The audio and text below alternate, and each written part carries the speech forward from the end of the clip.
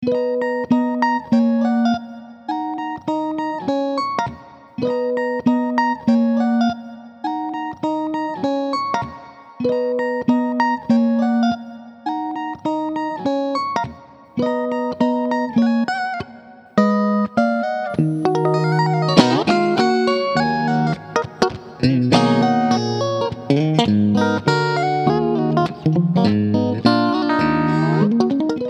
I don't get to start introductions like this normally on this podcast, but today I'm joined by Emmy Award-winning actor and a man who had no choice but to be here, Scott Clifton.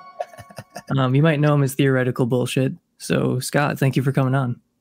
Thanks for having me, Emerson. I'm really excited to just have a conversation with you because we've interacted on Twitter. Maybe we've in a big group of a bunch of people, we've had a little exchange, but yeah, I really, really enjoy everything you say. It's very, very hard for me to find something that you say that I disagree with. And so this is really exciting. But I see you're a man of immaculate taste. Well, there's no accounting for it, they say, but yeah. I mean, I have no idea where this conversation is going. I have a few bullet points here, but other than that, I just want to see if we can stumble on any substantive areas of disagreement. And for those who are watching, I am having two libertarians on actually in a few weeks. So this is more, it's just, I'm always between these two camps, so I have to tack differently depending on who I'm speaking to, if I'm talking to a free will skeptic or a libertarian.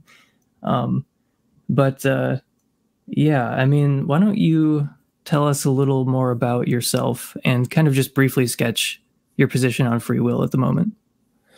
Yeah, sure. So I guess I'm not, it's not that I'm a hard determinist because I'm agnostic on whether there's, something like quantum indeterminacy or, but I guess I think there's something called a hard indeterminist, right? Which is the idea that whether or not it's determined, free will isn't compatible with either one, right? Isn't that hard indeterminism or something like that? Either way, I'm a free will skeptic. Right. You're an incompatibilist. You think determinism is incompatible with free will.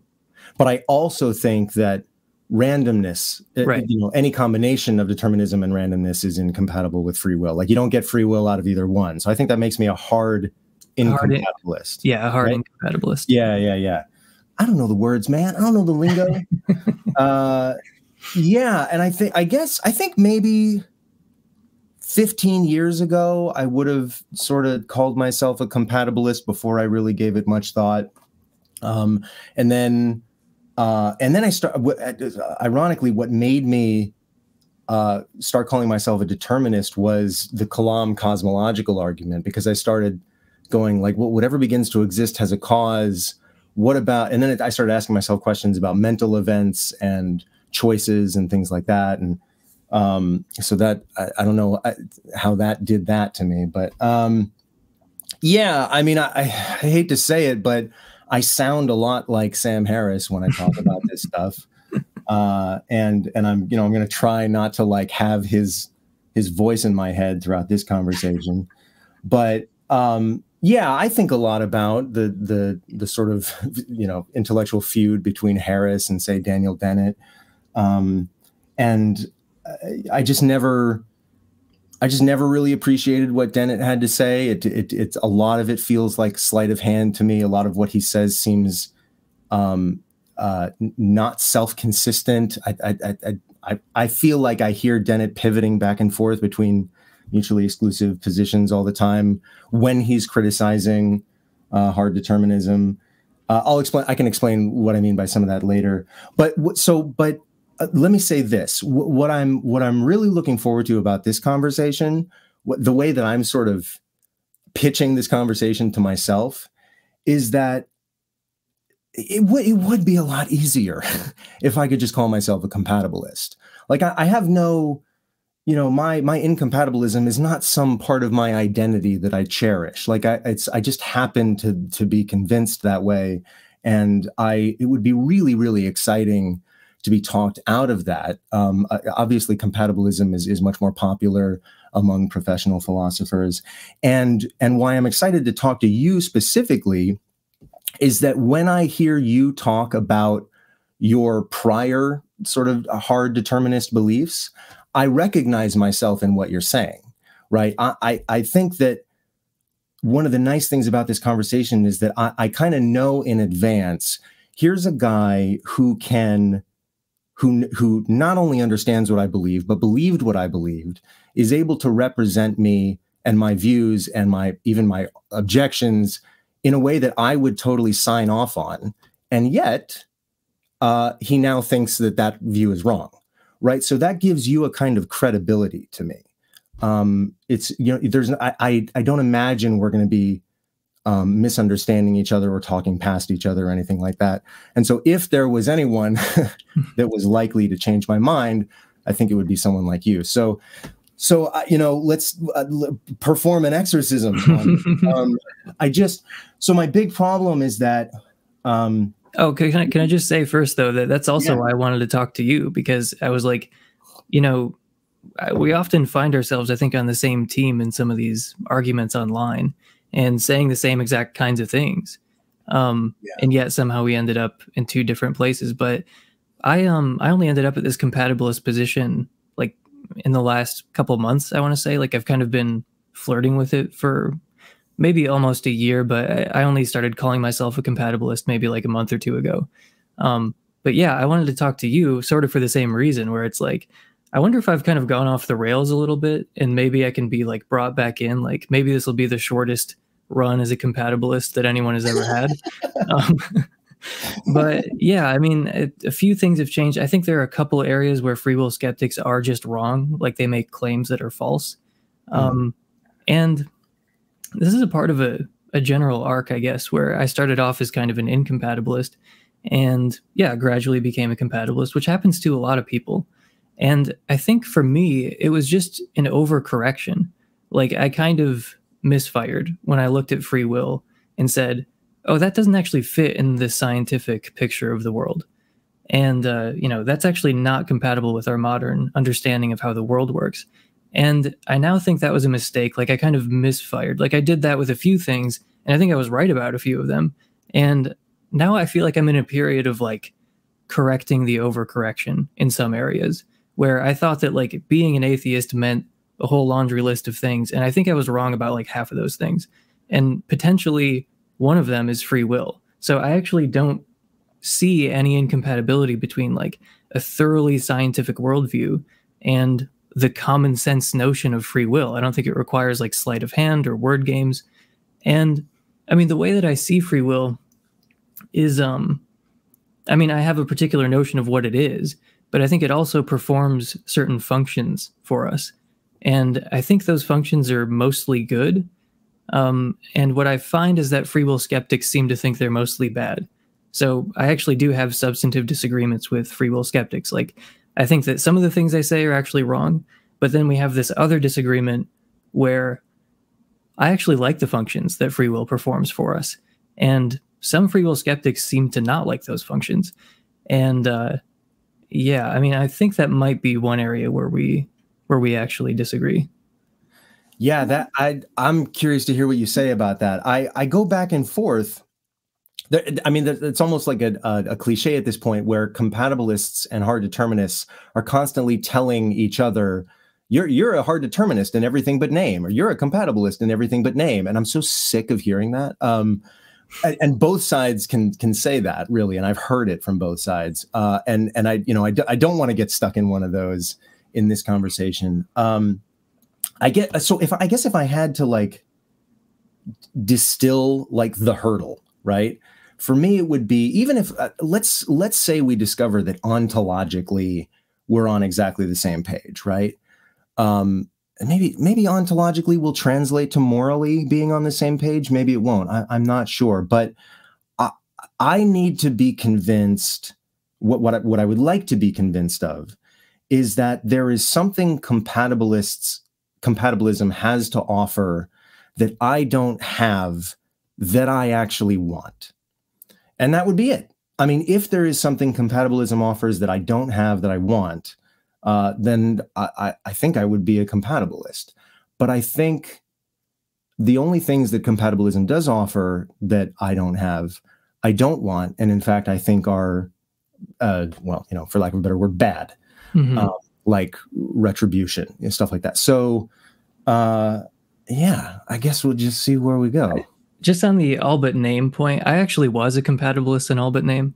So, I mean, like, maybe I'm the only person who that was actually true of, but, like, ever since I, first learned about it, I didn't really think about it. And then when I was like 19 or 20, I started thinking about these sorts of issues and became a, hardened compatibilist. And I've constantly found myself at odds with other free will skeptics, about like praise and blame and, justly deserving reward and punishment. Yeah, like I was constantly at odds with other free will skeptics, and I thought this was something that we could have like kind of internally. And then when I started revisiting some of the compatibilist and incompatibilist debates, like particularly with Dan Dennett and Greg Caruso. Yeah.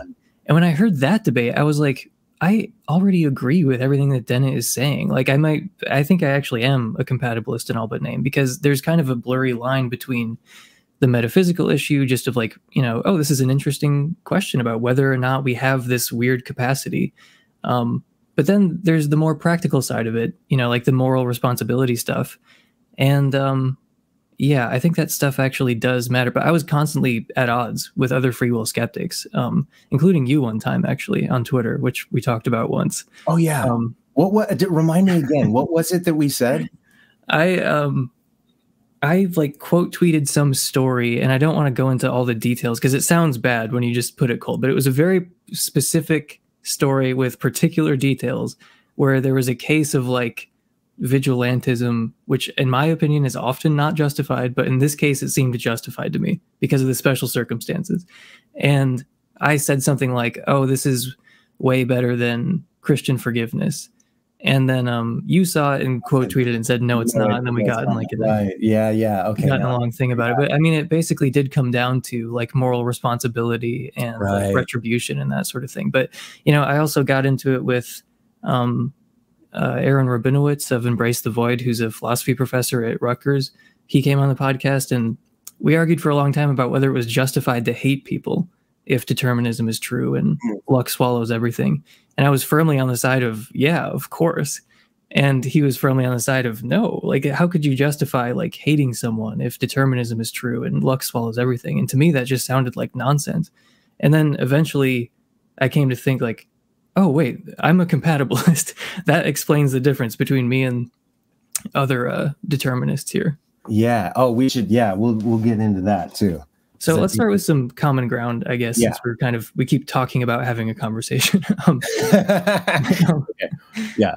So we do have some common ground, though. Like neither of us are libertarians. And even though I see free will, like it does perform all these functions and I like a lot of the functions it performs, there are some functions it performs that are bad that you can get rid of by rejecting libertarianism or just by being a reasonable compatibilist. Like free will isn't just by itself a justification for like the death penalty or eternal conscious torment. So I don't know, do you want to touch on that at all? Like, do you like where do you think we have some common ground? Okay, well, yeah, so let me ask you, I mean, so I don't think retributive justice has any place in a sort of morally enlightened worldview. I think everything that you get from retribution that's actually good, you would get from a kind of consequentialist, view of things anyway. So I don't think punishing somebody just for the sake of just because they deserved to be punished. And we can come up with like thought experiments that sort of control for all the relevant variables and then ask ourselves, what's left, which I intend to do with you.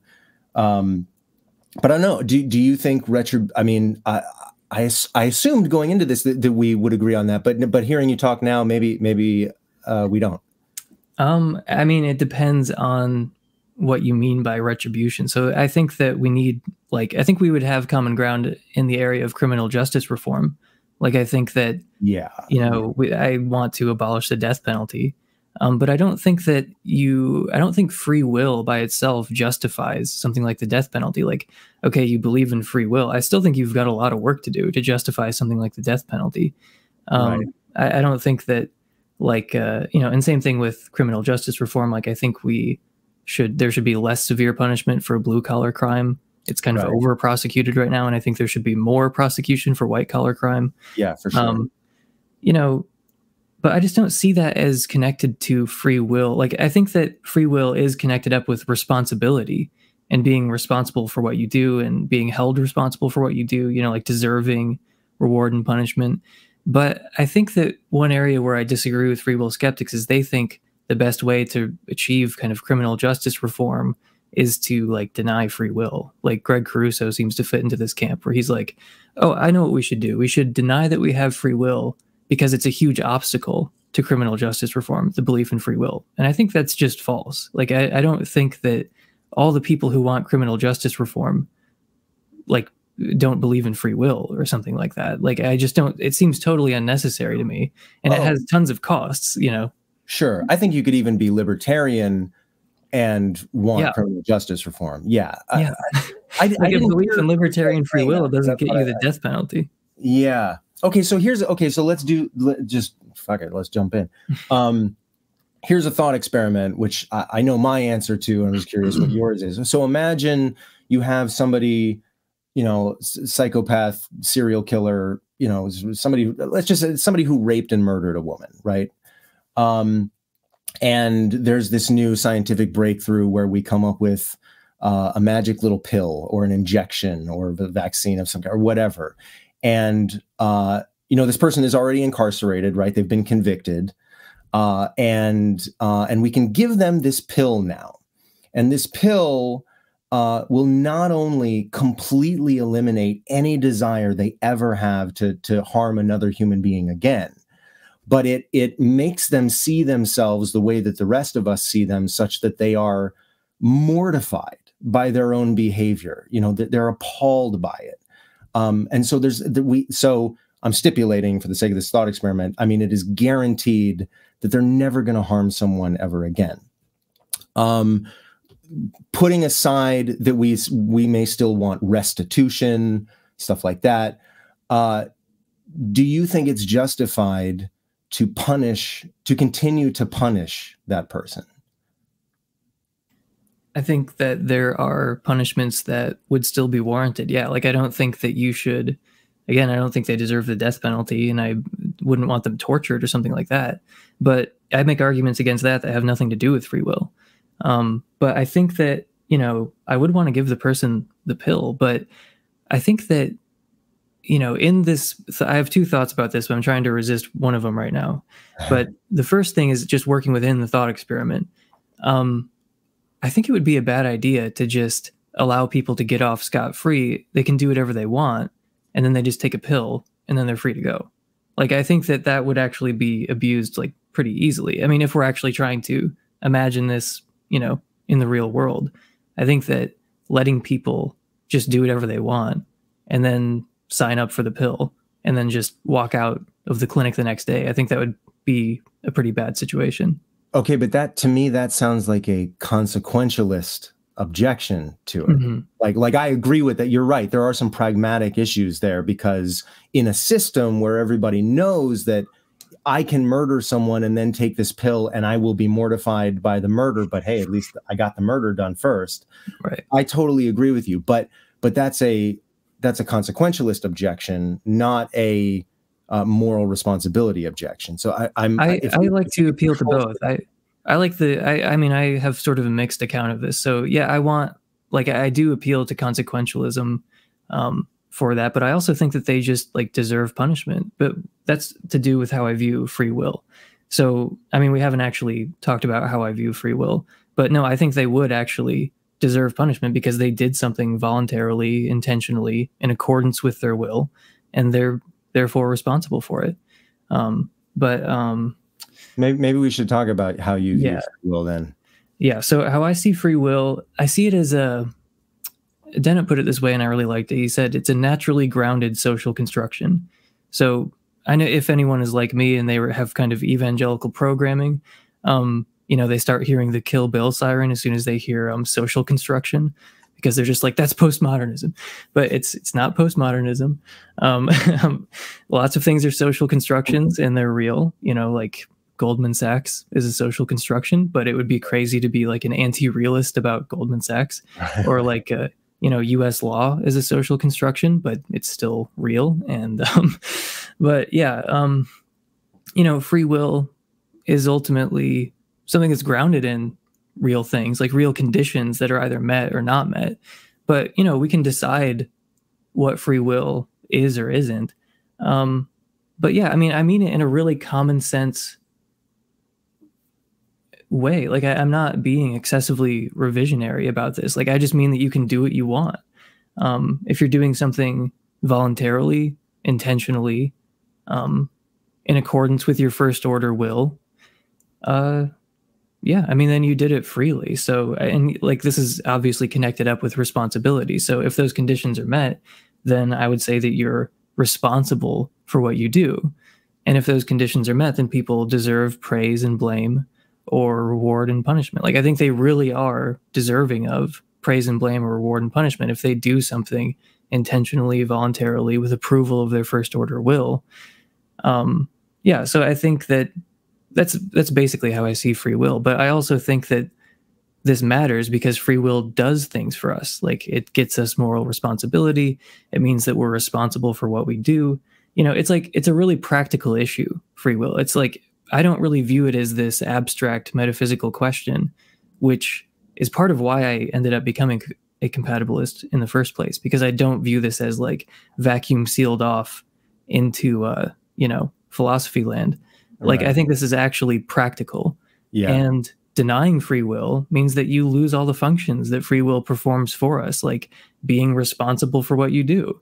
And I think that would be a bad thing, whereas someone like Caruso embraces the idea that people aren't responsible for what they do. And I just think that's crazy.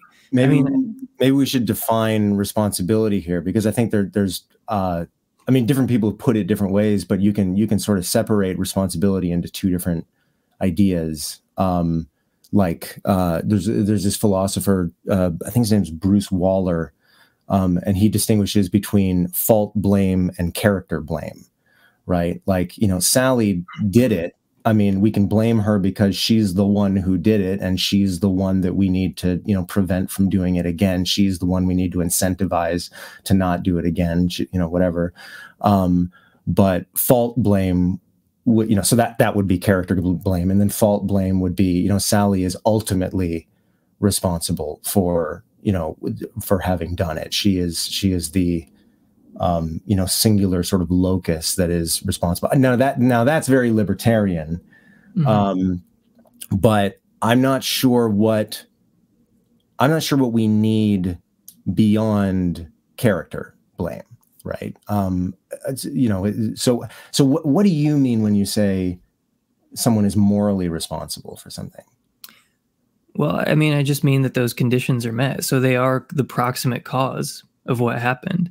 Like this is something I think free will skeptics do, where they kind of inflate a bunch of notions and then they say, well, that can't be right. So we don't have free will, or we don't have responsibility because we don't have this massively inflated sense, So I mean responsibility just in a really straightforward way, like you were talking about. Like they're just the proximate cause of what they did. They did it on purpose. They did it intentionally. They did it voluntarily. They did it like in accordance with their will, like with approval of their first order willing. And that's why they're responsible. If those conditions weren't met, then they wouldn't really be responsible in the same way. So I just mean you're the proximate cause of you did it because you wanted to do it. Okay, so could we? Imagine a world where we didn't have the term free will. Would volition cover all the same bases? Instead of saying he did it of his own free will, we could say he did it of his own volition, and that does the job. It's pretty close. It's one of the conditions I named. Voluntary versus involuntary. So yeah, I think that's definitely part of it. It seems like you can imagine cases where that condition is met, but we would be hesitant to ascribe responsibility to them. So I kind of added a few more conditions there. But you're pretty close. I mean, yeah, if you do it of your own, if you do it of your own free will, like if you do it volitionally, like, yeah, then you're responsible for it. And then, those other conditions are sort of meant to correct for extenuating circumstances or something that would otherwise make us think, oh, well, they're not responsible in the same way that someone who meets all those conditions is clearly responsible. Yeah. Okay. Where do we go from here? Well, I would put it to you then at this point. Okay. Why do we need more than that? Like, I mean, isn't that enough? Like, we have a term for when people do things intentionally, voluntarily, and so on. Like, the term for that already exists. It's free will. And I don't see how anything I've said so far is slightly incompatible with determinism. Well, okay, so here that's a great question, because this is why I asked in the beginning. We're still in the beginning. Who am I kidding? About more responsibility and retribution specifically, right? So you're saying, why do we need more than that? And I guess I would say, I don't think we do if you're using free will as a synonym for volition. I mean, the distinction between choices that are volitional and choices that aren't does so much of the work. I mean, it's, whether you intended to stab me or whether you just fell with your knife and pierced my chest makes the difference between whether you're likely to try to do it again, whether you're actually a dangerous agent out there in the world or not.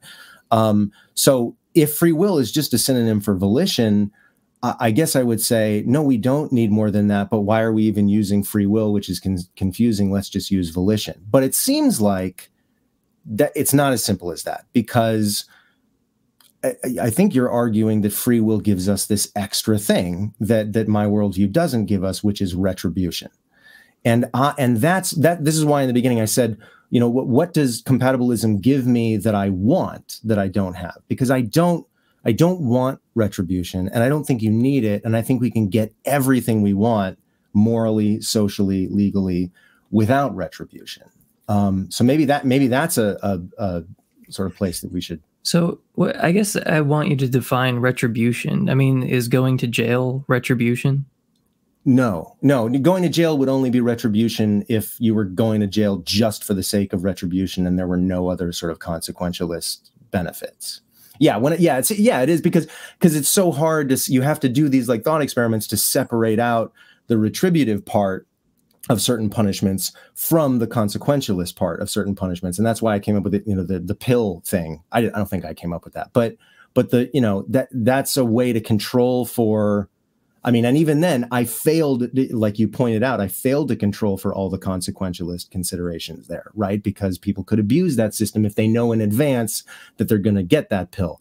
Okay, maybe we say that everybody's administered the pill in secret. Nobody actually knows that the government doesn't tell us that the pill exists, or whatever. Then people, of course, would be outraged because they would think anybody who got the pill is actually just lying. So we live in this pesky real world where these things are inextricably tied to each other. And so it's really, really hard to separate out pure retribution from consequentialism, right? And so, when I say retribution, I'm talking about just pure retribution for the sake of punishing someone because they deserve it, even if all the other considerations are sort of taken care of, free consequentialist considerations.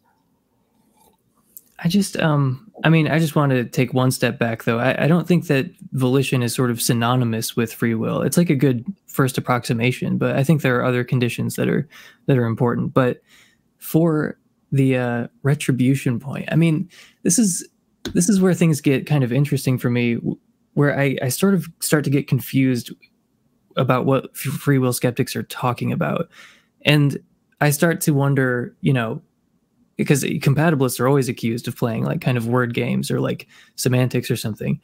And it's like, what is this extra sense that you're talking about? I'm not sure I know what you're talking about. Like when free will skeptics talk about like, oh, okay, so sure, you deserve like, what's going to happen, but you don't have like basic dessert. You don't have like super special dessert.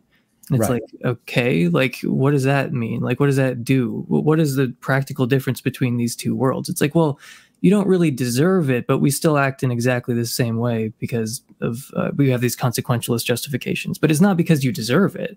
Like, no one deserves punishment, and it's like, I don't know. I just get confused. Like, what is the practical implication of what you're saying exactly? Because I don't give me like a thought experiment, because this is like a practical issue. Like, what are the different policy recommendations or ways of being in the world that result from what you're saying, as opposed to the more commonsensical way that I'm approaching it, where it's like, yeah, people have free will, they do what they want, they're responsible for what they do. Well, I mean, even though you and I tend to agree on criminal justice reform and you know the death penalty and things like that, a lot of compatibilists like Dennett. Okay, so here's something that I'm going to try to. If I'm not answering your question, and I may not be, just interrupt me. But do you remember that feud between Dennett and Harris and and they like had an email exchange back and forth, and the world watched eating popcorn. And in the beginning, there was one reply that Dennett made to Harris, where Dennett says, "You're a compatibilist in everything but name only, Sam." And then one paragraph later, I'm not even kidding, one fucking paragraph later, Dennett goes, "But if Sam Harris had his way, we would let all the prisoners out of prison. We would tear up all the social contracts." And I'm like, you don't know what the fuck you're talking about, do you? Like, you don't even know what you're arguing against. So to me, it seemed like he was speaking out of both sides of his mouth. And that's where I constantly get stuck. Is this, are we just arguing over semantics, or are we arguing over something practical? Because Dennett is flat out incorrect that on Harris's view, or on someone like my view, that we should tear up all the contracts and let everybody out of prison, right? I mean, he's completely ignoring the consequentialist reasons, the very consequentialist reasons that he appeals to himself when he's arguing for free will, right? So I'm embarrassed. I mean, I'm just as confused as you are about, I don't know really what moral responsibility gives us that my worldview doesn't, that I actually think is good for us. And retribution, punishing somebody just for the sake of what? I mean, I guess the way to define retribution would be two wrongs making a right. Really, I mean, it's hurting someone for the sake of hurting them, because they should be hurt because of what they did. They hurt someone else, and so there should be balance in the universe. They should be hurt. And that, I think there's absolutely no place for that in an enlightened moral worldview. But I think that is what free will it's kind of slippery slope from free will to that. Maybe not even a slippery slope. Maybe it's already there. I mean, I don't think that I would sign on to that, though, of like, I don't think you would either. That's okay. So I don't believe in like punishment for the sake of punishment. It's like punishment because people deserve, they did something, they're responsible for what they did.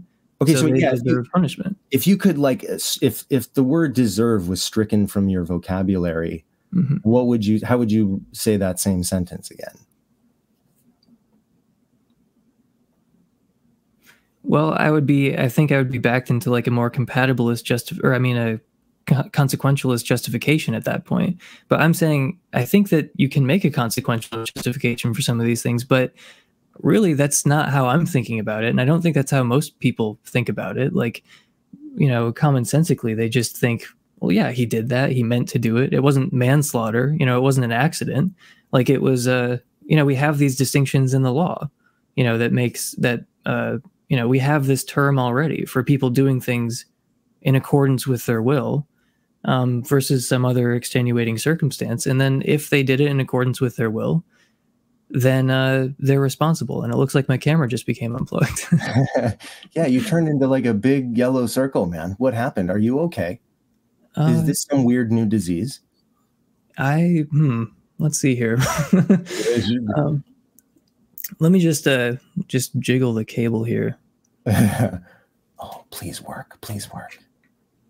I mean, I guess. Yeah, that's weird. It just straight up turned off. Now he's muted. Well, everyone, let me tell you, when I was a little boy,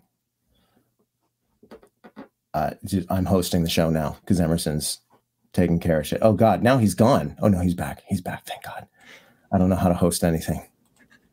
Emerson, come back. I need you. I'm scared. Okay. Well, I'm definitely buying a new camera after this. And last time I went on stream with Jonathan Pierce on his channel, and like 5 minutes before we went on, my camera did the same thing. Oh no! Did it ever come back on? Yeah, it came back on like right in the nick of time, but it's like, I just need you to stay on. That's really, you have one job. Yeah. Okay, so I don't want to just get bogged down in oh, what do we mean by this or that? I mean, I'm just trying to identify like a substantive area where you and I would make different recommendations as a result of. Oh, right. So I was saying how I think that there is actually more than just a consequentialist justification for like punishment. Oh, well, that's huge then. So what would that be? Well, so it would be that people deserve punishment because they did something freely. Like it would be the thing that you're trying to resist, because you said if you had to remove the language of desert, then like how would you characterize it? And it's like, well, I would have to cash it out in some kind of consequentialist way, but that's not really an accurate reflection because I have this sort of mixed view of. Do you think that like the idea of moral desert is like in some way irreducible? Like it just can't be phrased differently, or there's no synonym for it that exists, or it just can't be. You could put it in other terms, but that's just not how I think of it or other people think of it. Like, I'm just approaching this in a more like common sense way. Like, yeah, people are deserving of punishment if they do something according to their own free will. And like, that's just how I'm viewing it. I'm not, playing a game with words or something like that. I think that's how people normally operate in the world, right? Yeah, but I also think that, I mean, I've heard the word deserve in different contexts, and sometimes I can tell when somebody says, so-and-so deserves this, they actually mean something different from this other guy over here who's saying, oh, I deserve such and such, right? I mean, again, there's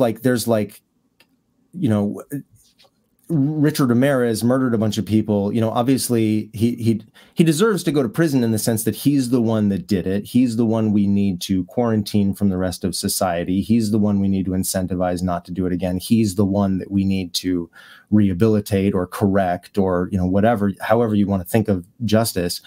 But does he? I don't think he deserved to have the parents that he had, and the I don't think he deserved the abuse that made him the way that he was. I don't think he deserves the brain that he had. I mean, it's all bad luck. I mean, the guy from beginning to end was just straight up unlucky. So I in one sense, of course he deserved, because he's the guy that we need to get in jail so that more people don't get murdered and so that other people don't see as an excuse to start murdering, right? There's like all these good reasons why he should be punished or, put in prison. But beyond that, I don't know what it means to say that he deserves to. We're in total agreement there. Like it's, of course he's unlucky. Like, so this is where we would kind of join forces against people who think you have some kind of really deep sense of ultimate responsibility. Right. Yeah. No, you are ultimately the product of luck. But I don't think that free will means being able to will what you will or something like that, I don't think that free will has ever meant that you get to choose your parents or something like that. It just means that you're kind of the proximate cause of your actions. And but a libertarian might say that that free will means that you are the way that you are in spite of your parents, or that you are not, who you are is not in any way contingent on your parents or your genes or your surroundings. It's entirely, contingent on the choices, the free choices that you make as an agent, which are not determined by any of those things. So, I mean, you're not saying that, but a libertarian it would not be saying the same thing that you are. You know, I think it depends on the libertarian, actually. Like, I think that there are, so I'm having two libertarians on in a few weeks, and by my lights, they're on the more reasonable end of the libertarian bell curve, because I didn't have any respect for libertarianism before I started speaking to a couple people in particular. One of them is a Christian, one of them is an atheist. I think he's the only atheist in the world who believes in libertarian free will. Yeah.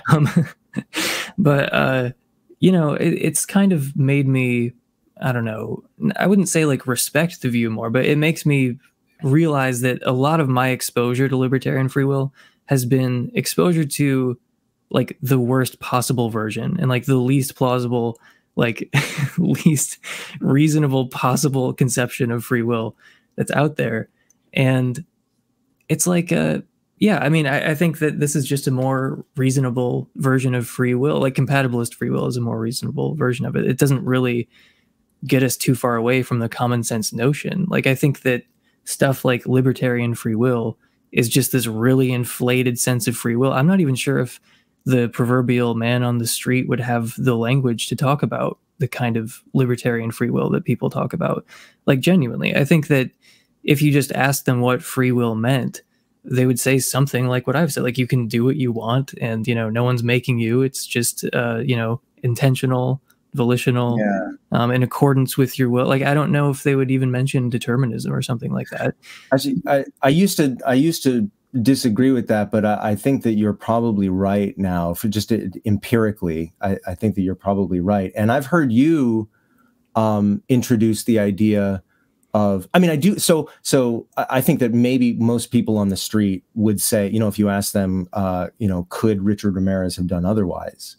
They would say yes. Mm-hmm. But if you drill down and drill down and drill down, they might end up meaning something like what you proposed, which is a kind of epistemic could have done otherwise and not a sort of metaphysical could have done otherwise. Maybe, I don't know. I don't know either. I mean, like, you'd have to drill down pretty far, I think, to get to that point. But yeah, there's kind of this inflated sense of could have done otherwise. And then there's a more like a down to earth sense of could have done otherwise. That's perfectly in line with our like everyday usage of that type of language. And it's totally compatible with determinism. But coming back to the point about the point of agreement between us about not being like ultimately responsible for your nature and therefore not ultimately responsible for your actions, I thought I would read a passage from a guy who you love. Yeah, a person who you've never disagreed with about anything. Hey, I do. There's this one passage that I thought is relevant to what we're talking about here. And I've sifted through this quote unquote book. It's like 15 pages long, but I sifted through this book trying to find this one particular sentence. So there's not a person on earth who chose his genome or the country of his birth or the political and economic conditions that prevailed at moments crucial to his progress. And yet, living in America, one gets the distinct sense that if certain conservatives were asked why they weren't born with club feet or orphaned before the age of 5, they would not hesitate to take credit for these accomplishments. So there are definitely a couple of bangers in there. I mean, if he's not being hyperbolic, then he's wrong. I think he's being hyperbolic. Yeah, he's poking a little fun. But I mean, he's talking about these like self-made men, you know, who like really do seem to view themselves as like responsible in a way that is unintelligible, like responsible in a way that is literally incoherent. Because you can, as far as I'm concerned, you can only have a very limited form of responsibility. Like, yeah, you don't get to choose your parents. You don't get to choose your circumstances. You don't get to choose a whole range of things that determine what you'll be like and how you'll even use your will in the first place. So like we're in agreement about so much, but I'm saying that being the proximate cause of your actions is all that it really requires to say that you did something intentionally, voluntarily, in accordance with your will, and are therefore responsible for what you do because you did it and you meant to do it. And I mean, that's all I really mean by it. It's a pretty straightforward notion of free will. So this like standard free will skeptic strategy or incompatibilist strategy of kind of inflating and exploding the concept of free will, where it's like, well, okay, you can do what you will, but you can't will what you will. And it's like, who cares? I mean, like, why should I want who cares that I can't will what I will? That's not what free will has ever meant. Or they say, oh, yeah, sure, you can deserve punishment, but you can't deserve punishment. And I'm like, what are you talking about? Like, they just keep inflating things where it's like, okay, well, you don't have basic desert, or you can't will what you will. And it's like, who cares? Like, again, it's just like you're inflating this to this thing that you can't possibly have and saying, therefore, we don't have free will. But I think I think there's an intuition working there, which is that you're saying who cares about the difference between those things. But I think a lot of us have this intuition that the difference actually does matter, in that it changes how we actually pragmatically respond to someone. I mean, hate was one example you brought up, and maybe that's something that we should talk about. But yeah, let's talk about hate. Do you think it's justified to hate people? I hate to be that guy. I mean, I think it's going to depend on what we mean by hate, right? Okay, so here's my answer. If it's justified to hate the tornado that killed my father, then yes, I think it's justified to hate someone. But if it's not justified to hate the tornado that killed my father, then no, it's not justified to hate anyone. So do you? I mean, people do say fuck cancer. Huh? Yeah. Well, right. Well, it's funny. You know, I've always said that, you know, in my most enlightened moments, you know, when I'm like my most zen or whatever, you know, when someone really wrongs me, I mean, they've you know, really wronged me. When I'm at my best, I'm not, I can somehow not be angry about it for too long. Right. I'm just forward looking. Right. And I don't hate them for it. I recognize that they are just like me. If I switched places with them, I would have been them. And that's, you know, so there's no utility in me hating that. It doesn't do anyone any good. In fact, all it does is hating them causes me unnecessary suffering. And so there's a good reason, if you can, to not hate people. In my least enlightened moods, I literally hate the remote control when it's not turning the TV on. Right? Like I become this Cro-Magnon that like is like agentizing, you know, this inanimate object, because I'm treating it as if it's wronging me in some way, as if it chose to hurt me. So I don't know, you know, I mean, so my aspirations are to be that version of me that doesn't, you know, not only doesn't hate the remote control, but doesn't hate people, because I mean, that this is a pragmatic reason, but I'm just happier not hating anyone, right? And probably the rest of the world is better off with me not hating anyone. If I'm always just forward, there's something about hatred that is backward, or that is backward looking, whereas there's something about love that is forward looking. And I know that Sam Harris has talked about the asymmetry there. I think the asymmetry is a little different from how he puts it. I can't remember how he puts it, but to me, maybe that's the difference. And consequentialism, it makes sense that I would think that, because consequentialism is forward-looking, and moral responsibility tends to be, in a lot of contexts, backward-looking, if that makes sense.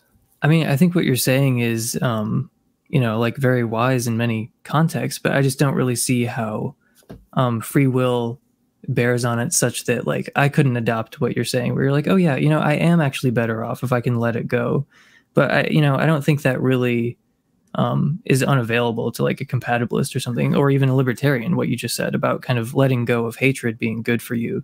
Well, then but then that raises the really important question. You know, you asked whether hatred is justified, right? Right. And so if you're kind of like me, where the question was more like, do you think people deserve hatred if they do something really wrong? Like, do you think, yeah, they deserve my hatred?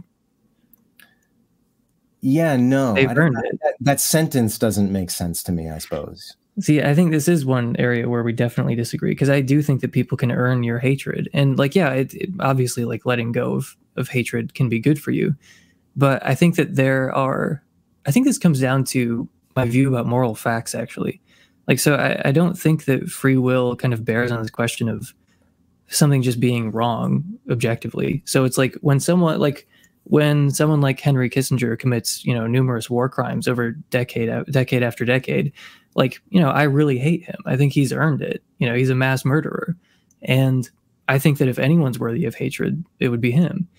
And I don't see how, but if he had different parents, then he wouldn't have done. It's like, but I think that what he's done is really, really bad, and he meant to do it. So I despise him because of what he's done, and it wasn't an accident. Like he did it intentionally. Like I hate him because he's the kind of person who does that kind of thing, and that kind of thing is really bad. And the kind of person who chooses to do that kind of thing is also really bad. Yeah. But the question is hate justified, right? And so what you just said was that if anyone deserves to be hated, it's him. I certainly agree with that. If anyone deserves to be hated, it's him. The question is, does anyone deserve to be hated? And I'm not sure what. I guess I'm not sure what hating him. I mean, maybe this isn't the right question to be asking, right? Maybe that's what you would say to this. But I don't know what hating him gives you. I don't know what it gives him. I don't know what it gives society. As long as you have, unless we're kind of equating hatred, unless we're sort of like smuggling in these other like utilities into hatred, that because hatred motivates us to respond in certain ways. That's interesting. I mean, maybe that's true. Maybe hatred it is good because it, motivates us to act in certain ways that prevent further harm. But then it's like, well, it's not the hatred that we needed. It was acting in those certain ways that we needed. So, I mean, I agree that you can make a consequentialist argument for hating mass murderers. But what I was saying is I think that because the question was, do people deserve hatred, or is hatred justified? And what I'm saying is it is justified by the fact that he did these things that I think are objectively bad, that are objectively wrong, and he chose to do them on purpose. Like, that's what I'm saying justifies my hatred of him. Like, it's sort of like, I mean, an analogy I give sometimes is with a different sort of normative, a different sort of judgment, which is like an aesthetic judgment, where you look at a painting or something and you say, that's a great painting. Like you're sort of judging it according to these aesthetic facts. Like, it doesn't matter if it's objective or subjective, but the point is you're kind of judging it based on what it is. The painting didn't have any choice in being what it was. The painter might have not even had a choice in it being what it was, but you can still judge it. You can still look at it and say, that's great, or that's terrible. And just appealing to determinism, how does that bear on the like aesthetic judgment? You know what I mean? Like, you can either say that it's a good painting or a bad painting, but determinism, how does that even bear on the question? And that's kind of how I increasingly feel about these other kinds of judgments. Well, it's certainly good that it's certainly true that, there are good paintings and bad paintings, and there are good people and there are bad people, and there are good choices and there are bad choices. Does saying that hatred is justified mean that hatred serves some kind of purpose, or can hatred be justified in some sense that does not in any way entail that it serves any purpose? I mean, I think it happens to serve a purpose, and I'm happy to like appeal to those consequences, like those good consequences. But I do think there's something else going on as well, which is just that the person, could be worthy of your praise or blame, or your love or hatred, just by virtue of what they are, like by virtue of their nature and what they are and how they behave. They could be worthy of your love and respect, or of your hatred, and you're justified in despising them just because of what they are. Even if they had no control, ultimately, they had no ultimate control over becoming who they are. Well, you still like them or don't like them. You still like judge them. Yeah. Oh, yeah. No, for sure. But okay, so, man, I've been trying to avoid this, but maybe we should start talking about brain tumors. All right, you've got your Charles Whitman, you've got the guy that Michael Shermer, I think Michael Shermer said that he, in the Caruso-Dennett debate, Shermer gives an anecdote about, how he gets these letters from inmates in prison all the time. And one inmate, he he was convicted for, you know, raping and murdering like a bunch of women. And Shermer wrote him back and said, why, you know, did you do that to these women? And the guy said, I don't know why. I just feel this. I mean, I see a woman and I just feel like, oh my God, all I want to do is rape and murder her. Right. And so, you know, and then Dennett, of course, jumps in and says, well, see, that guy's not, you know, that's not neurotypical, right? That guy, there's something wrong with that guy's brain. But the guy, there's no like tumor. There's nothing like that. There's nothing, he's not being controlled from the outside. There's no manipulation happening. I mean, this really is him. And yet for some reason, because this guy has these urges that he can't even seem to repress, Dennett seemed to want to say, well, that's not, you know, that's not really his fault. And then, you know, but then you look at somebody like Charles Whitman, who has an actual brain tumor, like pressing, you know, grapefruit-sized brain tumor pressing on his amygdala or whatever it is, you know, and you know, and he wrote the whole like suicide note saying, you know, please do an autopsy on me because I don't know why. I just want to kill. You know, I never felt this way before. So, I mean, let's say that the dude in prison, you know, that wrote to Shermer, I mean, let's say that he just is the way that he is because of like the worst possible child abuse, you know, let's say. It's some combination of his genetics with like, you know, just who, you know, beaten every single day, locked in closets, tied up, you know, whatever it takes to make somebody, you know, this human being. Whereas the other guy, Charles Whitman, none of that, happy childhood, whatever. He just has this, you know, really, really bad luck biologically. What do you agree that one of them is morally responsible and deserves our hate and the other one doesn't? Or like, how do you see the difference between those two guys, if any, or do you see any difference? Well, okay, so let's start with the first case. So that guy is not in control of himself. Like what Dennett wanted to harp on was like, this guy doesn't actually approve of his first order desires. He wishes he could stop, but he can't.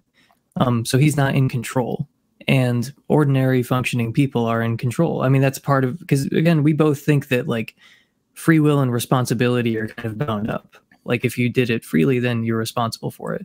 So he says this guy's not responsible for what he's doing. He's not in control. I mean, we still have to, you know, quarantine him and everything. Yeah. But, you know, he's clearly not in control of himself. Well, he's not, but he only said his only claim was that he wasn't in control of his desires. He never said, you know, there I am raping someone, wishing I weren't, you know, oh my God, I can't believe I'm doing this, right? And it's actually the exact same with Whitman, right? I mean, Whitman doesn't approve of his desires, but he freely chose to go up to did he freely choose to go up to the clock tower and pick people off? Well, we would agree that if Whitman didn't have that brain tumor, we would feel differently about him.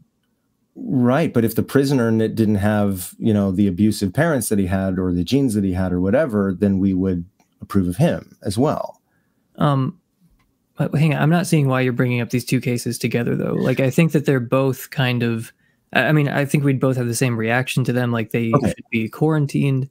And I think that, yeah, I mean, they're not responsible for what led to them behaving the way they did, but they still did it intentionally and voluntarily. It wasn't an accident that he was like shooting people, you know, and like we would hold him responsible even if we took out the brain tumor and he was as horrified by his actions as we were. I still think that most people would feel a little cheated if he got let out of prison the next day. Okay, well, you and I are almost exactly on the same page, I think, when it comes to the pragmatic, legal, social stuff, and which is what makes this conversation harder.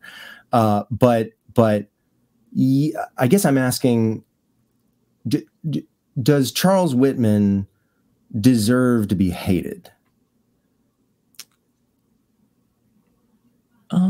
No, I don't think that he warrants our hatred in the same way that someone who didn't have a tumor. I mean, I think that's an extenuating circumstance. It's not really an ordinary circumstance.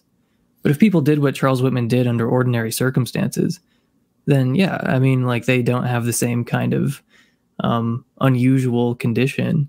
Okay, that's why I'm asking, because this inmate, there's nothing pressing on his amygdala. There's no, there's no outside manipulation. I mean, this is Dennett's big thing, right? Like on paper, I mean, he checks all the boxes of somebody exercising their own free will. The only thing we can say is that he didn't choose, to have the desires that he had. But that's true of, I mean, I think maybe like 1 in a million, murderers are going to say, oh no, I love murdering people. I mean, that's never the case, right? So it should follow that the inmate should be hated. I mean, and Charles Whitman shouldn't, right? I mean, right, yeah. No, I mean, I do feel differently about the inmate than I do about Whitman. I mean, like, Whitman under ordinary conditions didn't behave like that. But I mean, like, again, every way that we would react to Whitman, I think we're on the same page about. But when it comes to the first guy, it's like, no, I do hate that guy. Like, I think that he's a piece of shit, and like, we should definitely quarantine him, and there's nothing wrong with hating him or judging him. Like, yeah, and he's ultimately this is where we would be on the same page about saying, there but for the grace of God go I. But I just don't see how that really should have much of an impact on how we view free will or something like that. Like, again, it seems like we're kind of going outside the normal boundaries of what we mean by free will and saying, yeah, but you didn't really control the conditions at the Big Bang. So can we really say you did it freely? Yeah, but this is what I'm trying to test, right? So because to me, it seems inconsistent. I mean, when I think about it, it seems inconsistent to hate Charles, or to not hate Charles Whitman, and to think, Charles Whitman isn't a piece of shit. He's just unlucky. But to hate this prisoner, I mean, because what did the brain tumor do to Charles Whitman? It changed his brain. Well, what did this guy's abusive parents do to him? It changed his brain. I can't think of a relevant difference that isn't just special pleading that explains why we should hate one and not the other. I mean, sometimes I add this condition to try to correct for some of these cases where I say, if someone acted intentionally, voluntarily, in accordance with their will, like with approval of their first order desire under ordinary circumstances. And I add that last one, but I sometimes hesitate because it feels a little bit like cheating. What's the last one? Sorry. Under ordinary circumstances. Oh. So if there's some kind of like, unusual, out of the ordinary circumstance, then, then I would just say, well, yeah, I mean, like it doesn't fit perfectly with my view, but I don't really think that's a problem for a couple reasons. Like, the first reason is that we care about free will, okay, so we can talk about Charles Whitman, but how is that supposed to influence the other 99.9% of cases where there isn't a brain tumor? Like, I see what point you're trying to make, but the point is most people are not Charles Whitman. Like, most people don't have a brain tumor, and most people recognize that, like, having a bad upbringing, it's not the same thing as having a brain tumor. Okay, that's perfect, because that's where I disagree with you. Mm-hmm. I think that most people are no different from Charles Whitman. It's tumors all the way down, right? Mm-hmm. I mean, it's just Charles Whitman, bad luck, circumstance, biology, history, everybody else who's a serial killer, any pedophile you find out there. It's we are all a product of, and you're going to say, well, yeah, duh, of course. But these are the things that we agree on. And this is what I think makes the difference.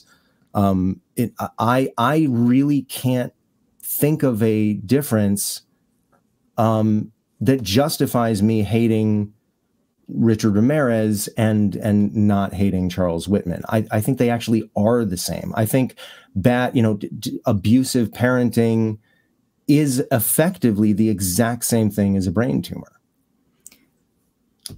I just don't agree. Like, I think that we've kind of floated off the earth into philosophy land here. Like, when we're saying like, oh, it's the same thing. Like, it's having a brain tumor. It's like, but come on, like, we don't actually live that way. And I don't think that that's something. No, we don't live that way, but we should. I think it's not indicative of our irrationality that we don't live that way. Like, you seem to be implying that, like, there's some kind of irrationality on the part of people who act like there's a difference between a brain tumor and just having a bad upbringing, but I don't think that's irrational. Well, it's only irrational if you accepted my premise and still disagreed with me. That would be irrational. It's self-consistent if somebody rejects my premise. What premise was that? Just that the brain tumor is no different than, or just that we are inescapably a product of our biology and experiences. Yeah, no, I agree with that. I just think that see, I'm trying not to be like frustrating or slippery here, but it's like I think I'm the one frustrating you. So I'm sorry. Oh no, I'm not frustrated at all. I just I think that it taps into like a deeper issue about philosophy, and I don't know how to broach it exactly, but like I think that the compatibilist version of free will that I'm sketching out works for like 99.9 repeating percent of cases. Like I think it works really well for our everyday life. Like practically speaking, if someone meets all these conditions, then we should say they acted freely, and we already do. It's not like I have to tell people we should start doing this. Like no, everyone already does what I'm saying. They like if these conditions are met, then that's a morally relevant difference. If they're not met, like people think that if you do, like if those conditions that I keep naming, that's kind of what most people mean by free will. If you did it and you wanted to do it and so on, like, I think that's what most people get at until you start really, or getting at before you start drilling down on it. And I think that compatibilist conception works for almost every case. And you kind of have to devise these weird thought experiments or appeal to these extraordinary cases to make it seem like, yeah, this actually, your version of free will actually doesn't account for this case, because it seems like, in the case of Whitman or in the case of any number of bizarre thought experiments that have been invented over time, it's like, okay, it might work for pretty much all of everyday life, pretty much all of the time, but it doesn't work in this one case that I just invented in a possible world that doesn't exist and will never exist. It's like, well, who cares? Like, again, this is a practical issue. Like, I don't think that because of Charles Whitman, because of like, cases like Charles Whitman, we have to throw out the entire concept of free will because it's hard to come up with like an in principle way of distinguishing these things. It's like, look, this works almost all of the time. So when I said this works for almost every case, this works for our everyday lives, this is a good way of viewing freedom almost all the time, just not in like some of these bizarre thought experiments or in some of these very unusual cases. And what I was alluding to, and I said this kind of connects to something deeper in philosophy, it's like Dennett has mentioned this as well. I think he mentioned it right at the beginning of the Caruso debate, actually, where he said that philosophy kind of got off on the wrong foot with Plato kind of trying to turn all of philosophy into geometry, so that there are these bright lines everywhere and these like sharp edges, and we can have a perfect conceptual analysis of all these different ideas. Like we can have perfect, necessary, and sufficient conditions for something like free will, such that there are no counterexamples, no borderline cases, like no thought experiments that you could imagine up where things would maybe not seem right. Like, and he was like, we should instead adopt, population thinking and sort of acknowledge that the world is very messy and that there are no bright lines anywhere other than geometry. And that like, conceptual analysis, by the way, that whole project I just named of identifying necessary and sufficient conditions of all these different concepts has gone horribly. Like we don't have a successful conceptual analysis of almost anything. Like it's been going on for thousands of years and it's utterly failed. So maybe this approach is just wrong. Like maybe if you have a conception of free will that works for all of everyday life and works in 99.9% of cases, except for some weird thought experiments, then you have a successful conception of free will. And just because you can imagine like a counterexample or a borderline case or something, it just doesn't really matter. Like if you have something that works for all of everyday life, then that's enough. So, it may be frustrating and may be unfortunate for us, especially for two people that think the way that you and I do, but it may just end up being the case that the practical differences between my view and yours is in fact negligible. And so there's not much to talk about there. I mean, which is why these thought experiments are coming into play, right? Because we're trying to find a way where some scenario where we're trying to diagnose the problem, right? It is this a pragmatic difference, or is it just a theoretical difference, right? So that's what the thought experiments are designed to, not to solve the problem, but to figure out whether there is one, right? So I mean, you say that you know, these, it really, we get everything we need, and if on your view, and I believe this is true on your view, but then you get somebody like Dennett, who is the number one, I mean, the leading defender of compatibilism in the world. And he says that if we don't have free will, then we should tear up all the contracts and let out all the prisoners. Now that is, I mean, that's the leading compatibilist saying that, right? And you and I both agree he's full of shit there. That's not true. I think maybe you haven't encountered some of these people who he has in mind when he says that. Like, I mean, Greg Caruso says straightforwardly, people are not responsible for what they do. Yeah, but Greg Caruso would never say we should tear up all the contracts and free all the prisoners. I mean, he gives the exact same reasons that you are giving for why we should keep the prisoners in jail. So no, because I buy into. Well, sorry, go ahead. Oh no, go. I'm just saying that I do see a danger to compatibilist thinking, and that's a very prime example to me. Okay, so sorry, what is that danger specifically? That mentality, that sort of like black and white mentality, that the only justification for keeping somebody, that there is no other justification for keeping. I mean, now I think most people recognize that what Dennett said there is not true. And maybe if you hold his feet to the fire, even he would say, okay, I was being hyperbolic, I got ahead of myself. But I know a lot of compatibilists who think that free will is the only way, you know, hating someone or you know, assigning somebody like moral responsibility in the sense that we're talking about is the only way to justify protecting ourselves from them. And I think, so maybe we should pose this question.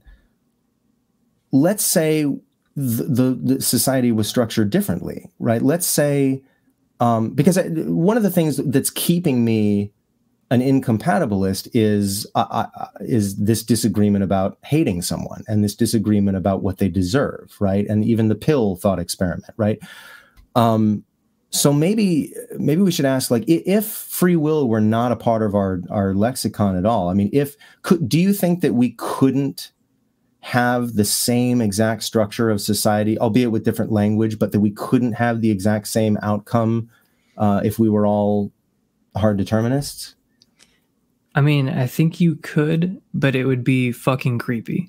I think it would be a weird, I think it would be like, it would be a weird, like, Clockwork Orange world where everyone is like just rehabilitated, like, and we just kind of change our language around things in a way that kind of medicalizes things. Like, oh, no, we're not punishing people, we're rehabilitating them. And like, we're not putting them in prison, they're being sent to like therapy.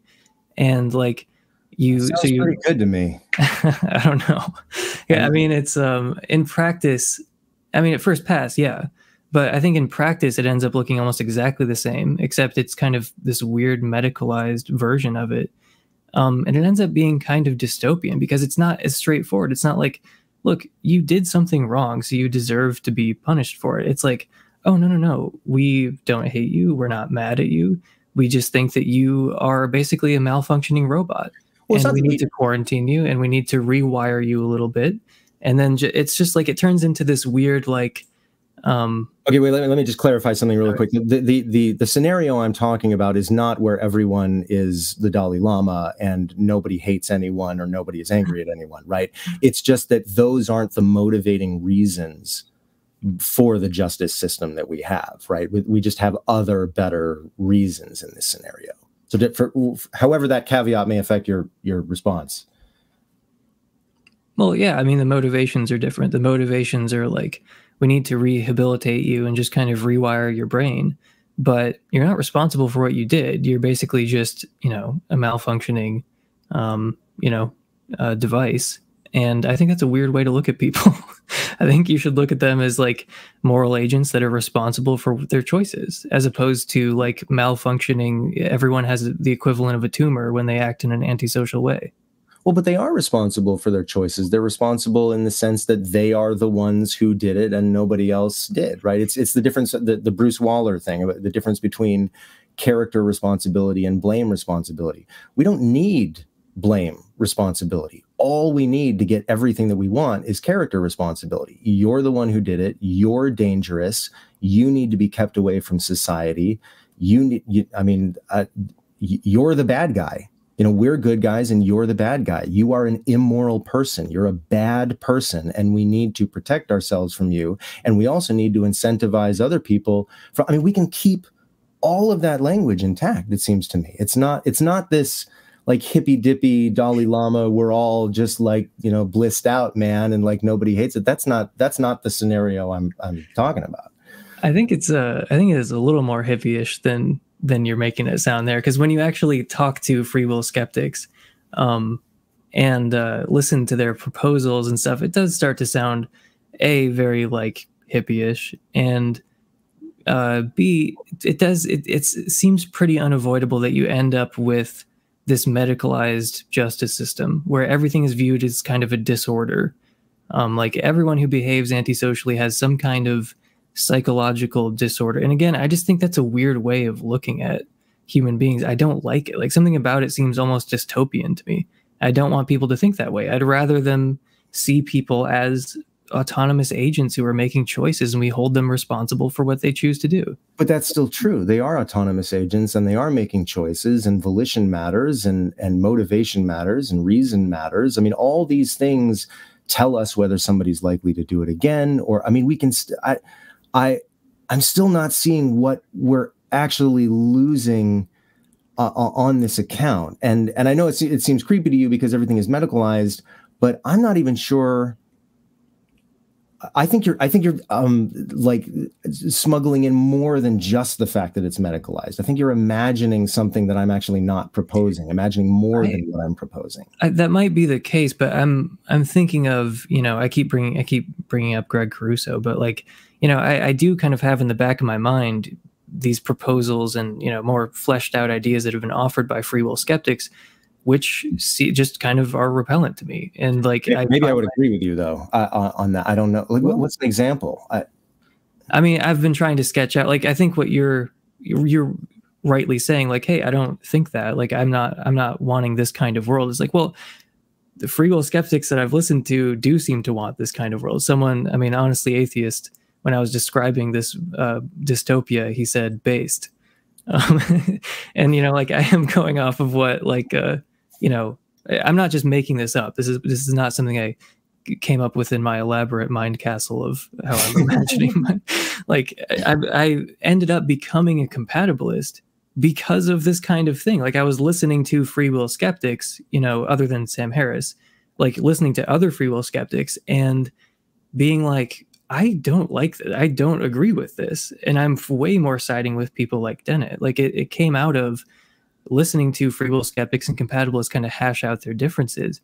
And I was just like, I don't like where this free will skepticism thing is going. Like, it does seem to be leading to this weird, like, parallel society where things are kind of the same, but we're all choosing to use different words for no apparent reason. And like, it does have this kind of weird medicalized overtone to it. And I don't want to live in that world. I have other reasons, by the way. I've been kind of holding off on this, but I wanted to give you a chance to respond. Let's do it. Okay. Because you keep saying, like, what is something that you might lose if you lose free will? Well, I think that it shouldn't be cost-free to do violence to the manifest image. So the way that the world just appears to people commonsensically, I think that, that's a decent starting point. And obviously it's okay to move away from that. But I think that you incur a burden when you want to say that things are not as they appear. Like, things seem a certain way to pretty much everyone, but everyone's wrong. And, you want everyone to move away from that conception. And what I'm saying is that it shouldn't be cost-free to do severe damage to the manifest image. So you can do that if you want, but I'm saying you need to be coming at things with more than what I typically hear from free will skeptics. So I'm kind of advocating for common sense epistemology, where like we should try to maintain the world the way the world seems to most people most of the time. But I actually, I mean, I have this suspicion that the way the world seems to most people most of the time is something closer to libertarian free will. And you and I have both already bucked that. And we're fine. I don't know. I mean, I don't know if people buy into libertarian freedom as much as they just buy into the idea that they can do what they want and they're responsible for what they do. And, you know, there is a difference between doing something of your own volition versus being forced to do it, and like a number of other conditions. But I think it takes a while to get to something like libertarian free will. But that actually does bring me to, so let's say that's true. I mean, because I think a lot of people feel that way. I'm questioning whether or not that's the case. But let's say that like I am kind of revising the notion of freedom away from what most people mean by it. I think it's relatively minor. So an analogy I would use for this is like, think about like Descartes' God, who can do things that are logically impossible. Like he can actualize like logical contradictions. Like he's very omnipotent. He's like super omnipotent. Really omnipotent. And then there's like a more reasonable version of omnipotence where it's like, okay, he can do anything logically possible, but he can't actualize logical contradictions. Like that would be absurd. That doesn't make any sense. So that would be, you know, I think closer to like William Lane Craig's God, or, you know, just someone else who's more contemporary. So I don't think it would be justified for Descartes to turn around and be like, you know, you're an atheist. You don't even believe in God because you believe in this like diminished kind of revised version of God that's not as extravagant as my version of God. And it's like, well, it's true that I have a less extravagant version of God than you, but I'm still a theist. You know, I still believe in God, something that's clearly God, recognizably God, in the everyday notion of God. And yet I don't believe in this like inflated superlative sense of God. Yeah. And I think it's the same thing with like freedom and responsibility. You know, I just have like a more reasonable conception of freedom and responsibility than libertarians, but I don't think it's like divorced from what most people mean by it. Yeah, but I think that makes for a good argument for the idea that this is not just a semantic difference. I mean, we actually think that there are, I don't like this word, but like metaphysical differences here. And if it's not that I hate the term free will, but I keep being told, you know, it's not that I keep it, but you know, this idea that why don't you you're already there, you know, you're already here. Like nothing changes. There's no pragmatic difference. And just come on over to our side. Just what's so bad about this word free will that you're trying to avoid? I mean, it does everything we want it to do, and all the things you're scared of happening are not going to happen. And, you know, and then I'm tempted by that. I'm tempted to just go, oh, fuck it. Yeah, let's just use free will because it's easier and it's historically on the books already. But then I hear some of the things that compatibilists say and believe that their compatibilism justifies. I haven't heard, I mean, maybe a couple of things with you that you and I would disagree on, but I hear things that I go, oh my God, I want no fucking part of that. And it's some of the shit that Dennett says. You know, I don't want to live in his world. I mean, Dennett's not like a harsh retributive. It's like he says that our current criminal justice system, in his words, he says it's evil. You know, like is a very harsh critic of our current criminal justice. It's not like he's going around like, I love the death penalty. I love no. But saying our criminal justice system is evil is a really low bar. Yeah, that's not very hard to say. No, I mean, there's something else though that I think you might lose with free will. So if you try to get rid of free will, so well, first of all, you kind of hit on something that I agree with there, where it's like, look, we already have a word for these conditions when they're being met, or we already have a term for that. You know, it's like, why not just use the term that already exists instead of reinventing all of our language? Like, what's the point of that? Like, so like an analogy that I heard once in the comment section, I think, I don't know who posted this, but I'm borrowing this. Someone said that, you know, it's like compatibilists are looking at a painting and they're like, that's green. And then determinists and incompatibilists, like they zoom in to the painting and they're like, oh, it's not green. There are little blue, Yeah. Well, there are these little blue dots and these little yellow dots that are really close together. Oh, And right, it's like, there's no green there. And compatibilists are like, we already have a term for when there are little blue dots and little yellow dots really close together. The term for that is green. So it's like, we already have a term for all these things that we seem to agree on. It's like, why not just use the language? It almost seems like free will skeptics, and not all of them, because some of them really do think that some pretty crazy things, but one that's like you, it seems like you're saying, look, I'm not a theist. I just believe in an omnipotent, omniscient, disembodied creator of the universe. Okay. Right. I'm not a theist. Yeah. Well, no, but see, what you're saying now is the temptation for me, right? I mean, I hear something like that and I go, well, yeah, maybe this is just a semantic, hang up that I have. Like it's, everything. But then I start using the word green, and then it turns out that, green paintings are no longer allowed, and then it turns out that there's these pragmatic things that are added on after the fact about calling something green that, if you're going to call it green, then that's going to entail that we have to treat, anything with the color green this way differently from the way that, it's not a perfect analogy, but I agree that if free will wasn't used as a motivation for retribution, hatred, then if I didn't think that, if I didn't constantly if I wasn't constantly blindsided by that, once I'm tempted by this, the idea that this is just a language game, I would have called myself a compatibilist a long time ago. But it always feels like a bait and switch for me, because I'm not. So maybe what you and I should just be drilling down on right now is, are those actual concrete differences, like, retribution and hatred? I don't know.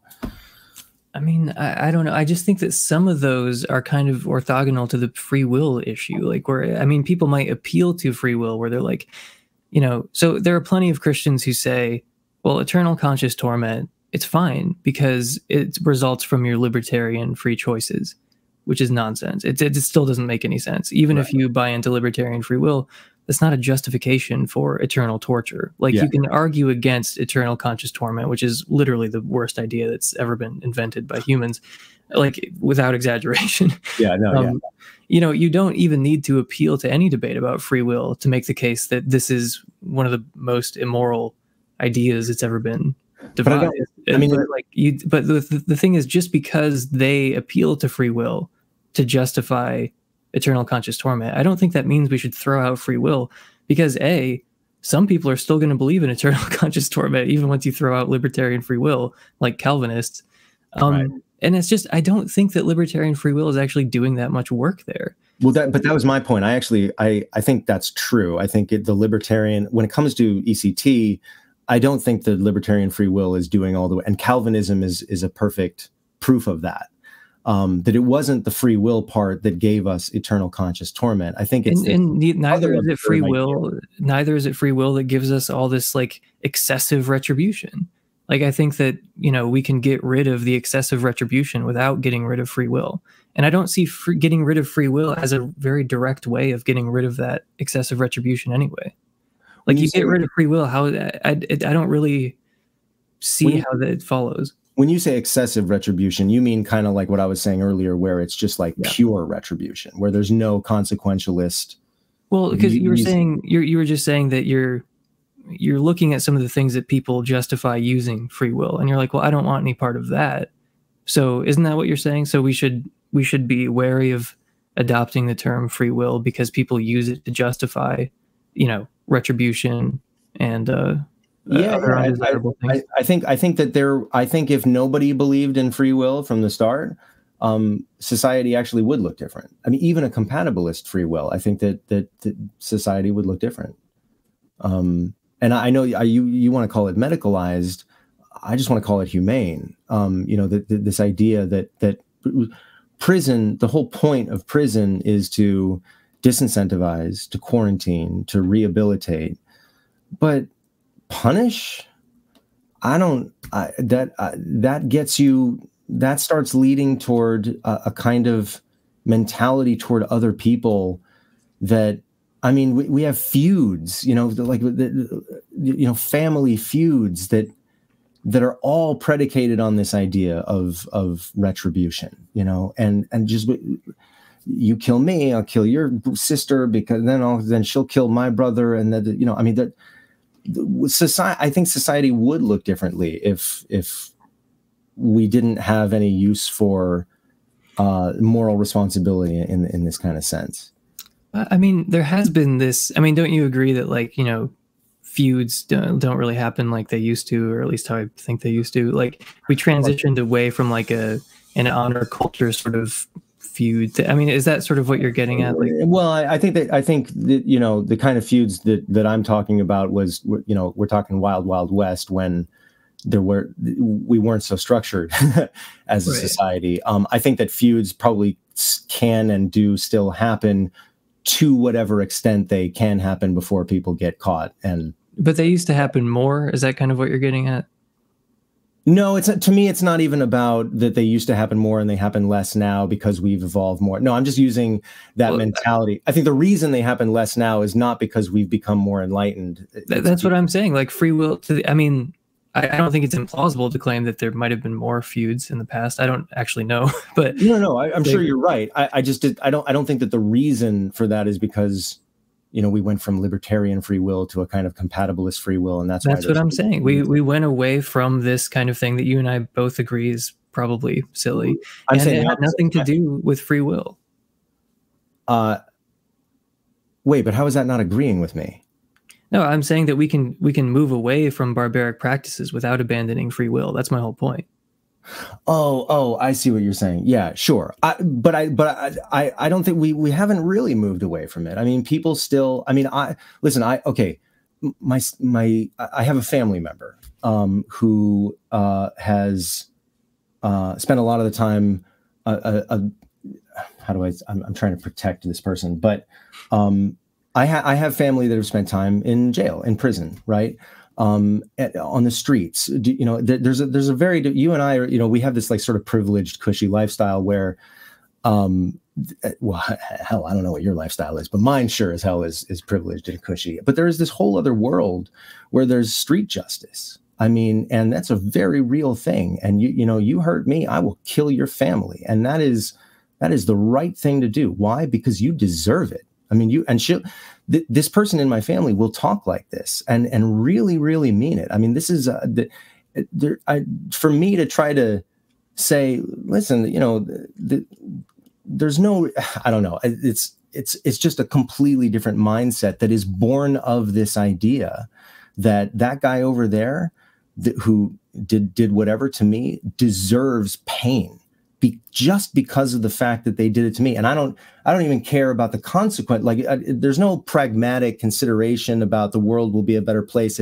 No, it's just, even if it makes the world worse, that person needs to be hurt because they hurt me. And are you sure about that though? Are you sure there's not some set of principles that he's following, like some rules that are being followed that have emerged? I think it is that, but exactly. Those rules are I think those rules are bad and they're not true.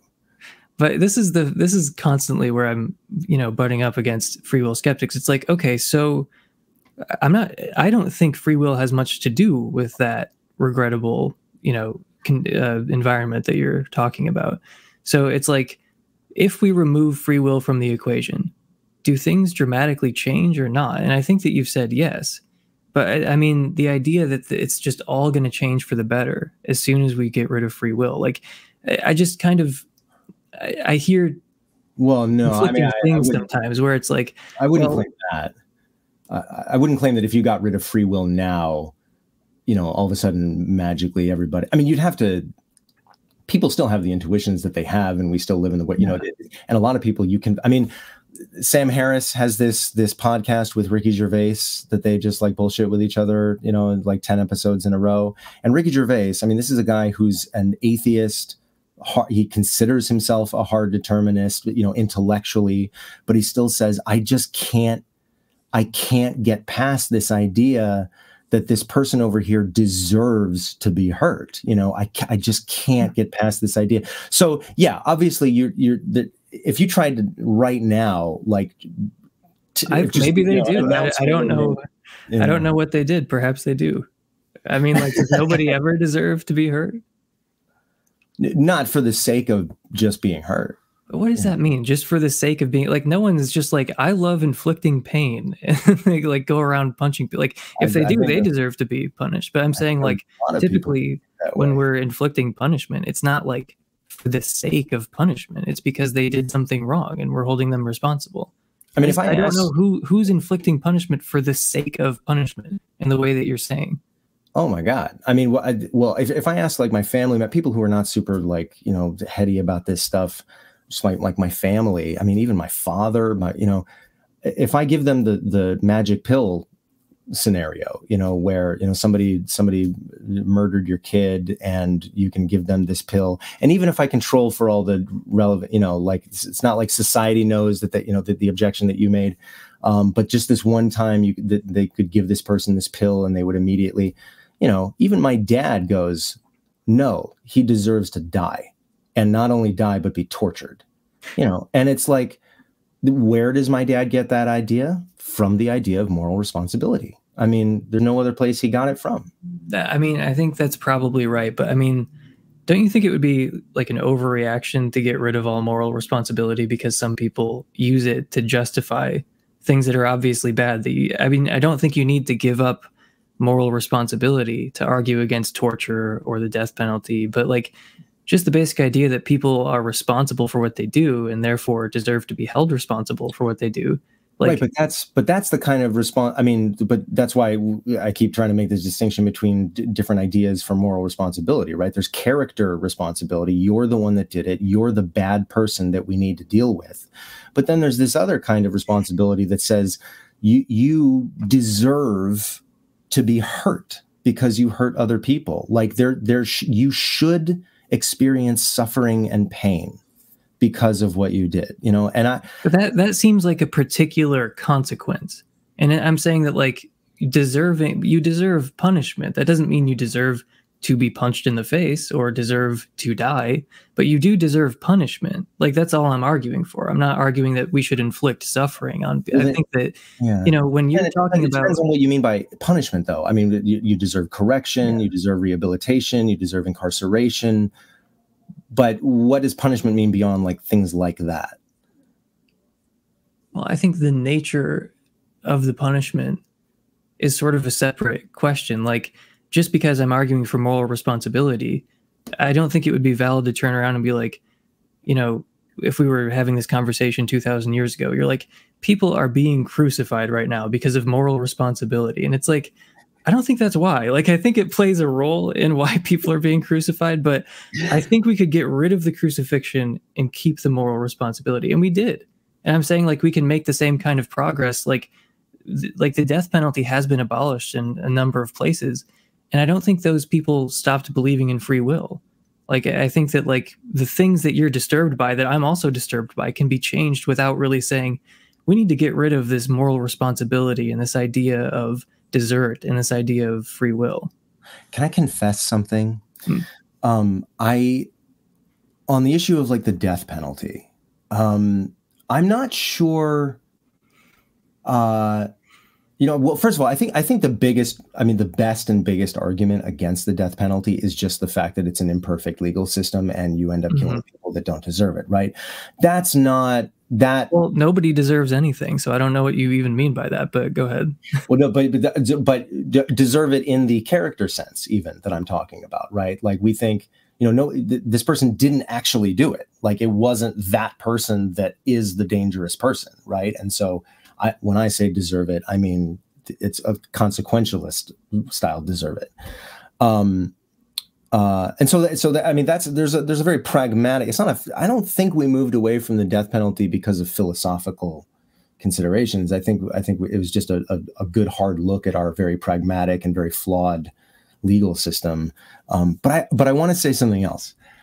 I'm not even sure that my hard determinism or incompatibilism is enough to justify abolishing the death penalty. I moved away from the death penalty after, not simultaneously with calling myself a determinist or a hard determinist, because I think that. So the argument I would make is that if you could just stop somebody from continuing to exist because they're dangerous, and if you could do it peacefully, and if you could do it, in a way that doesn't cause any additional suffering, introduce more suffering into the world, then why not? Otherwise, you're just going to have that person rotting away in a cell for the rest of their life. And to me, that seems like torture. So why not just let them stop existing? They're already suffering. I mean, it's no fun to be Jeffrey Dahmer, right? So, and that was my, and then one day my mom, who happens to be a psychologist, argued with me about it and said, you're not looking at the big pragmatic picture here, which is that being on death row is itself torture. You're just forgetting that,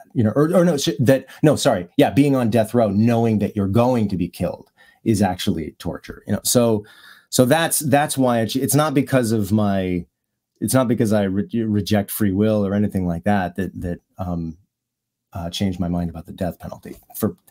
I've Holy Father, the Hail Mary.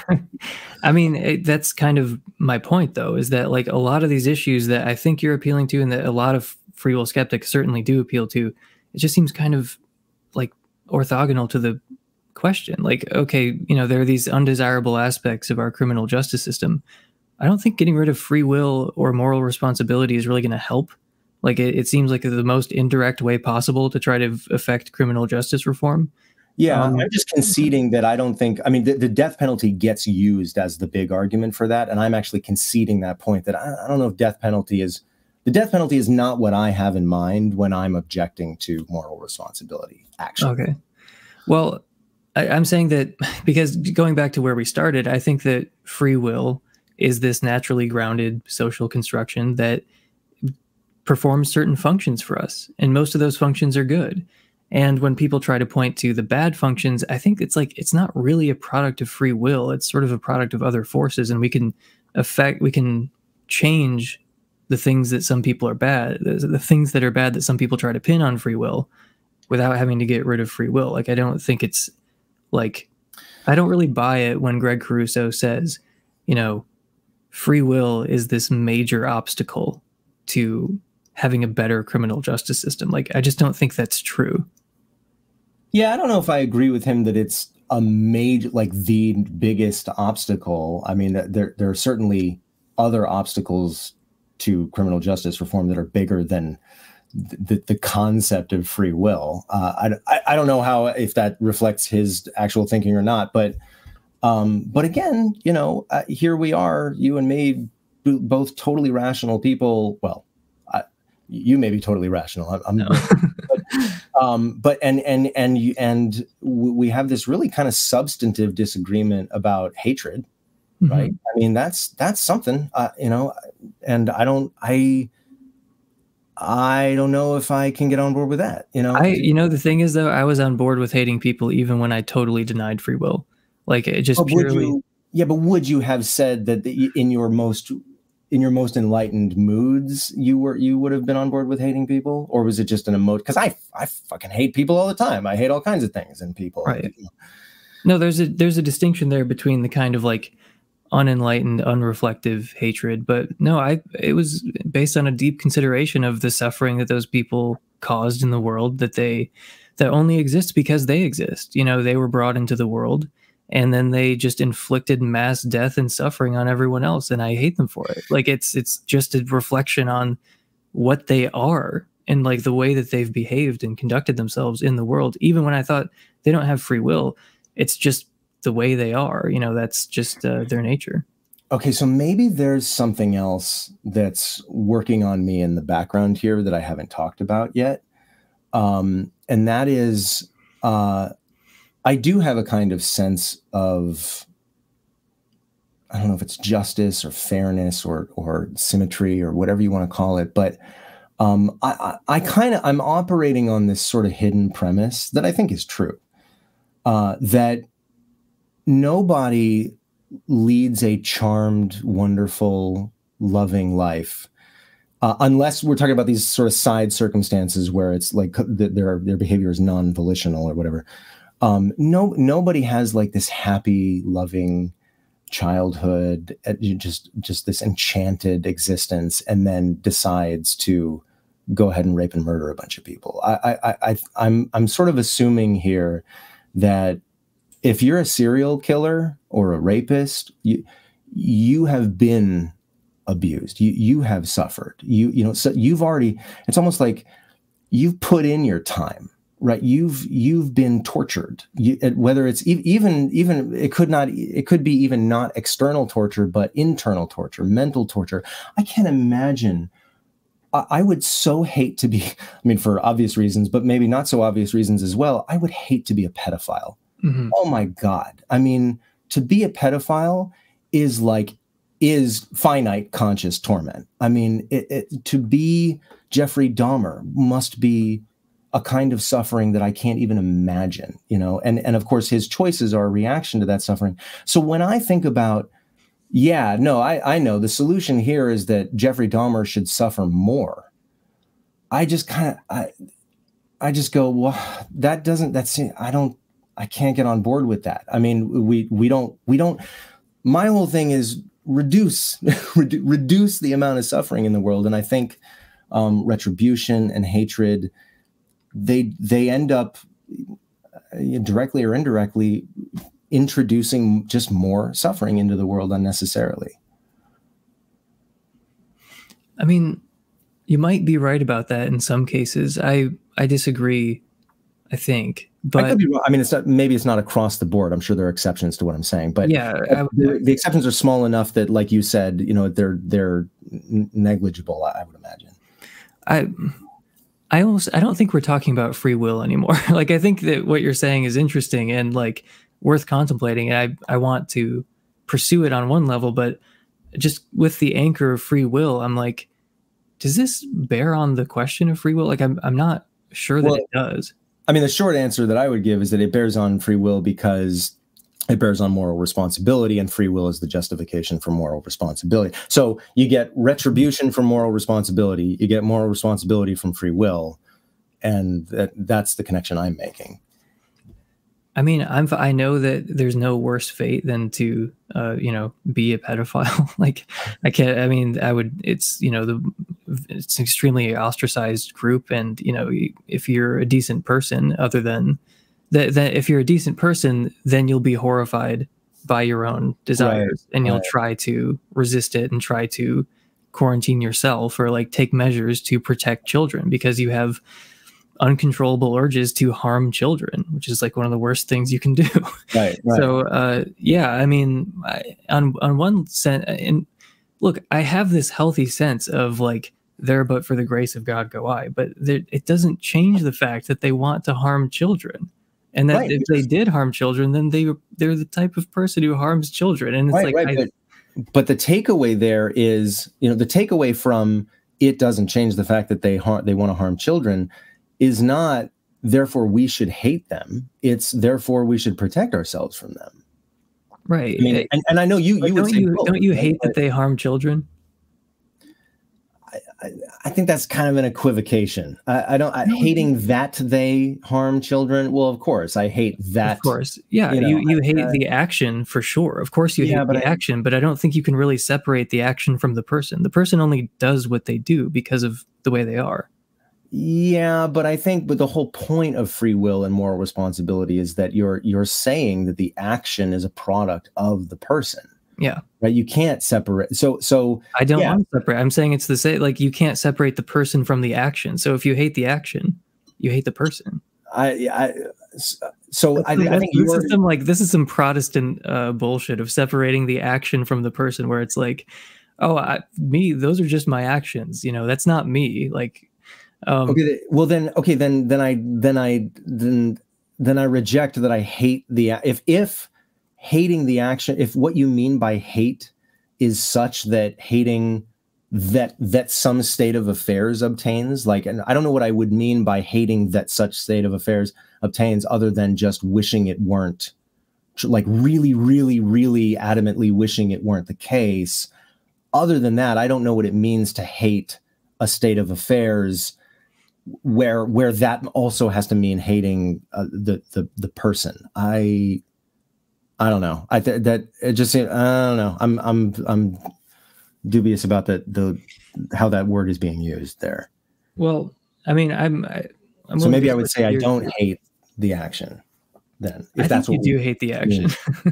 Well, I think I do too, but not if you're saying, well, no, you can't hate a state of affairs without hating. No, I'm saying person. If you hate the action, since you can't separate the person from the actions they perform, because they're only doing what they're doing because of the way they are. You can't really draw this hard line between who they are and their nature and what they do, because those two things are intimately connected. They're one directly follows from the other. So I just feel like this is part of why I felt justified hating people even when I didn't believe in free will, because I was thinking, well, I hate their actions, I hate what they do, and they only do what they do because of the way they are. So I hear, what was your answer to the question? Like, should we hate tornadoes? Look, I think that you can hate tornadoes in one sense, in the sense that we agree on, but I think that there's a relevant difference between a tornado and a person. So like a person can do things intentionally, voluntarily, with approval of their first order will, whereas a tornado cannot meet any of those conditions, which is why I feel differently about people versus tornadoes. Even though, yeah, in some sense, I hate a tornado if it's tearing through my town. I'm like, fuck this tornado. But it's different with a person because they can meet those conditions that I'm laying out. I don't know. I mean, at the end of the day, I kind of think that difference may, in fact, be illusory. I mean, it's all just atoms bouncing around, right? I mean, I'm not totally sure how, or a bear, for example, a bear charging at you. Like, do I hate the bear that's trying to, I got cats. You got a cat too. Like I've had 3 of my cats eaten by coyotes. I didn't hate the coyote. In fact, I would have fucking killed that coyote if I saw it. Oh, see, okay. So this is a huge difference, right? I was so sad that my cats got eaten, by these coyotes. I saw the coyote the next day, right? There was no part of me that wanted to blame, that hated that coyote. The coyote. Oh, I would avenge my cats. I would go out and get in a fight with the coyote. But why though? Like, why would it killed my friend? Right, but what does that solve? You're just this is the pragmatic difference, right? You can mourn your friend, but your solution to that, it sounds like, is to just introduce more suffering into the world. And I don't know why that follows. I don't know why that's morally justifiable. I don't know if I'm trying to morally justify it at this point. Like I'm not really giving okay. No, like this is one difference where, I think we actually do diverge here, because I'm not trying to make some kind of consequentialist justification for killing the coyote who eats my cat. Like I just hate that coyote because it ate my friend, and I'm going to go shoot it. I'm going to go run and get my shotgun and try to kill the coyote. But why? Because it ate my fucking friend. I'm trying to avenge my friend. But why? No, I know, but I'm asking the next question, which is why does the fact that it ate your friend mean that it should suffer? I don't think I understand the question, because it seems like it answers itself. Like, just because someone killed and ate your friend, why do you want to hurt them? It's like, because of what you just said. Just because of what they did, I wanted, But so do you think that the coyote has more moral agency than Charles Whitman? Because you don't hate. It's ultimately a tragedy of the way that our benevolent creator designed the world, that we're in this situation where the coyote killed my cat, where I want to kill the coyote. Look, this is all something that, is regrettable in some sense and is kind of out of our hands. But I'm not going to suppress my human urges here. That I just don't think that they really need to be. I don't think there's anything wrong with them exactly. So I don't know. I mean, okay, so what is the I don't believe you when you say you didn't have any feel. You weren't a little bit like, that's that coyote that killed my cat. You weren't mad at it at all? No, not at all. You're a lot more enlightened than I am. I guess you're just It's not even that. I think that probably does. It's at least adjacent to my moral philosophy, which is, I mean, I think that my not believing in free will has made me a better person. I mean, I really think that, and it's examples like that. But of course, that could be begging the question, right? Because I'm also assuming here that retribution is bad. It's just morally bad. I was going to say that because I actually don't think it has made you a better person if it makes you not avenge your friends after they're murdered. Like, I think it's good to avenge your murdered friends. So I mean, like, if your non-belief in free will has taken that away from you, that's all right. Worse. Okay, but then so what does it mean to say? I mean, now we're really getting into the weeds, but this actually may make the difference.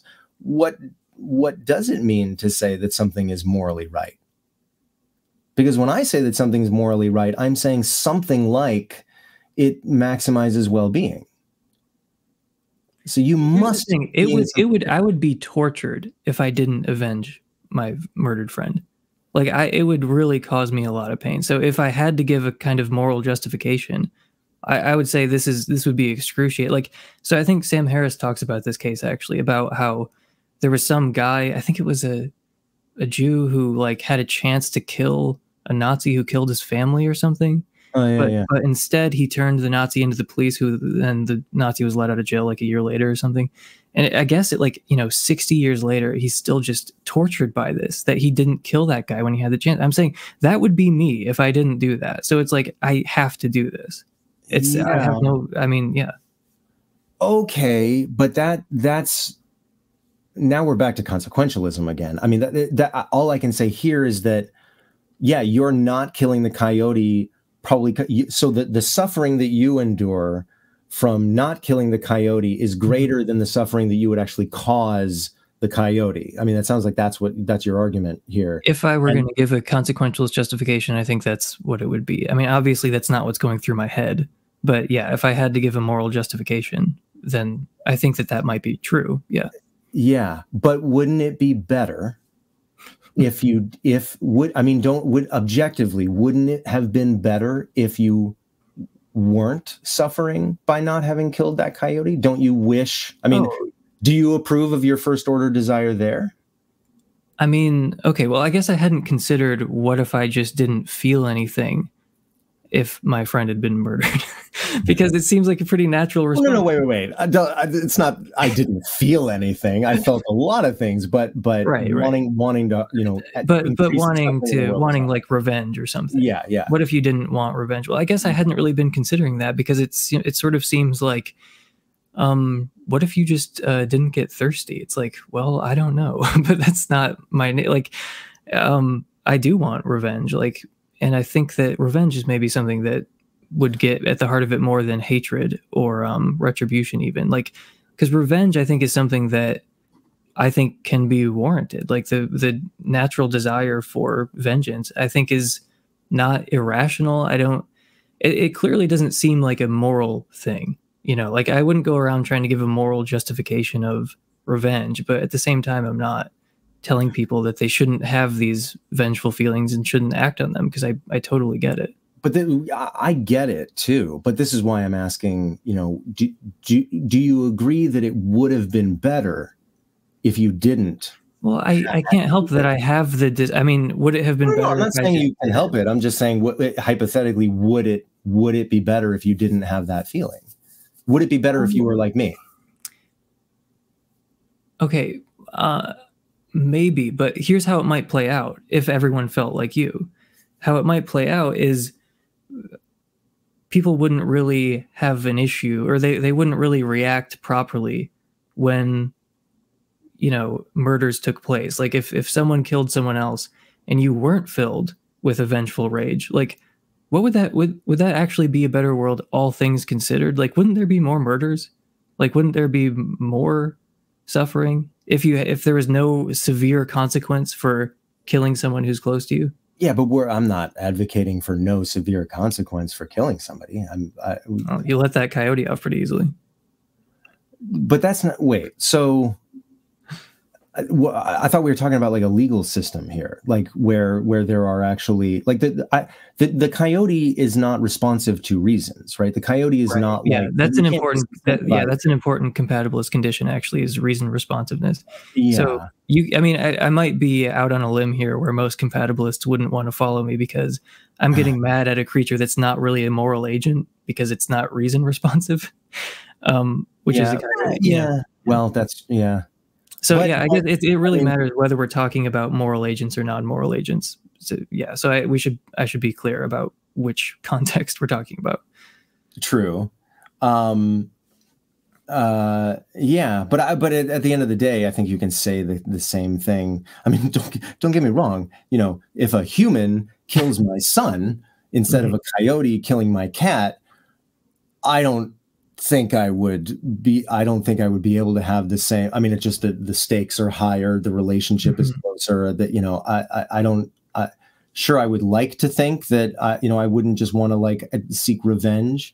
But I can say now that if I did, that would not be morally necessary, and in fact, it would just be worse if all I could think about was revenge. Right. I mean, all you could think about is how you didn't take revenge, like the Jew who didn't kill the Nazi. Yeah, that would be worse too. That would be worse. I mean, right? If I'm suffering because I didn't cause somebody, you know, introduce extra pain into the universe, that's a scenario that we don't want, right? And you can say that we don't want it because, I mean, there's two different ways of saying that's a scenario we don't want. I mean, you might say it's a scenario we don't want because that desire should be satisfied. I'm saying it's a scenario we don't want because that desire shouldn't. It would be better if that desire didn't exist.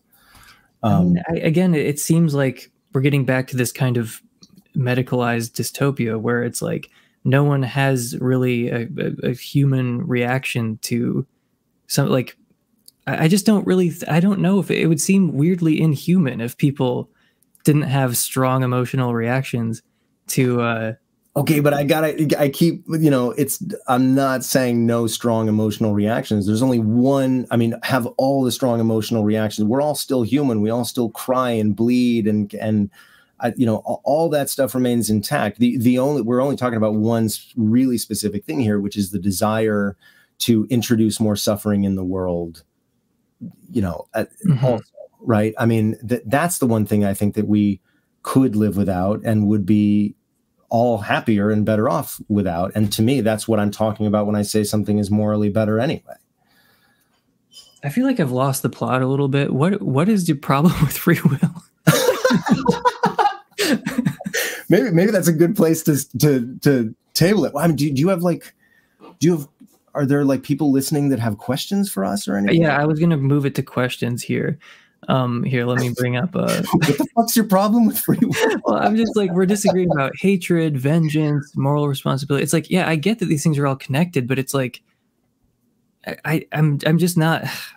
I know it's 2 or 3 steps removed, but it's like I think that and I'm seeing it in the chat, by the way, there are people who are libertarians who agree with you right now. And there are people who are, you know, compatibilists and determinists. Like, it seems like it's an even split, is what I'm saying. Like, your views on free will don't seem to be a good predictor of whose side you're taking in this whole like vengeance dispute that we're having. Well, I wouldn't claim that it would be alone because I would guess that the reason a libertarian agrees with me is by accident. They're not agreeing with me for the reasons that I'm giving, right? Especially if the reasons I'm giving are explicitly a denial of free will. So I don't know. I mean, I could be wrong, but yeah. Can you see that question there? Yeah. It's about the symmetry. Oh yeah, well that I try to talk about. So yeah, if hatred is not ever deserved, is love equally undeserved? If not, what breaks the symmetry? That was what I was saying in the beginning. Is that I think that the asymmetry there is that hatred is almost entirely backward looking, and love is almost entirely forward looking. You don't. I mean, if you really love someone, you want what's best for them in the future. Well, I guess you could say if you hate someone, you want what's worst for them in the future. But yeah, I think love. I think love ends up maximizing utility, or love maximizes well-being, and hate just clearly doesn't. Yeah, I mean, this is one area where I am tempted to argue against free will skeptics, because this is a common thing as well, where it's like, they want to produce this asymmetry between love and hate, or praise and blame. Like, okay, maybe blame, you can have this limited sense of blame, which is all compatibilists want anyway, but like you can have this limited sense of blame, but they're really fine with like attributing praise and loving people. But then when it comes to the negative side of things, they're a lot more careful and a lot less willing to just kind of dole it out. I would bite that bullet, though. I would say that that praise and blame, unlike love and hatred, are more symmetrical. I think you can have a limited version of blame, like what I've been advocating for, but it follows that you can only have a limited version of praise too, right? Like I don't know. So take a great person, we want to praise them for pragmatic reasons, for or just because you like them, you like what they are, and you like what they do. Sure, but now that's a psychological motivation instead of an actual like moral reason. Okay. Yeah, I mean, I take things somewhat symmetrically, but I don't know. I don't think it's irrational. I think there might be good reasons to have a bit of an asymmetry there, because as you mentioned, love is kind of a positive force in the world. We want more of it, and we probably want less hatred, all things considered. But I think hatred plays a role and serves a function as well. I mean, that's sort of what I was getting at earlier, is I think hatred does actually play an important social function. You could make consequentialist arguments for it. Psychologically, that's not really the motivation. And what I'm saying is it's fine to follow those psychological motivations. It can be justified in a consequentialist way. But yeah, I mean, I think hatred does play an important social function, and you would kind of be tortured to try to abstain from hating anyone or anything. Oh, I can't follow you there. Like, okay, another one from Honestly Atheist. When Scott says free will, does he necessarily mean libertarian free will, or is there a distinction he recognizes between the two terms? Oh, well, in this conversation, when I say free will, I'm unless I say otherwise, I've been talking about Emerson's understanding of free will.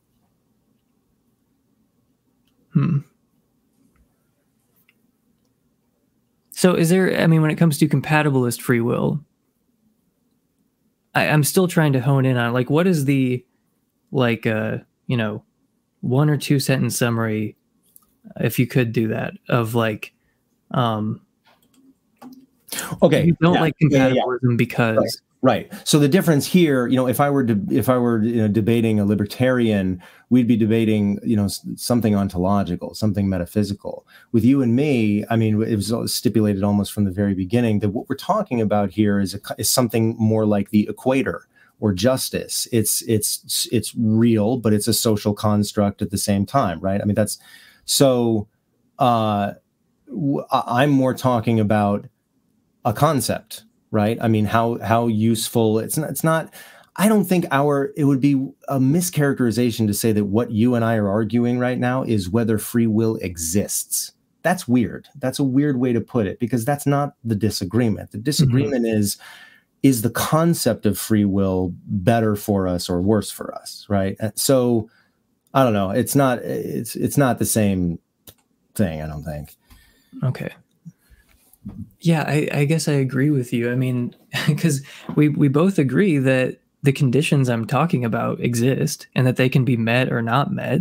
Yeah. It's just, I'm saying that's just what people mean by free will. Like when you do things that, intentionally, voluntarily, with approval of your first order willing under ordinary conditions, like, well, that's what people mean by free will. I mean, I guess one substantive thing would be, what follows from that. And so, yeah, that's an area of disagreement for us, which is not just semantics or conceptual. It's okay, if everybody thinks that this is true, if this justifies something like moral responsibility and hatred, is that good or bad? Or how about that? Or just, I guess one way to say it is that the ontology you're describing, I disagree with the inferences that you're drawing from it. How about that?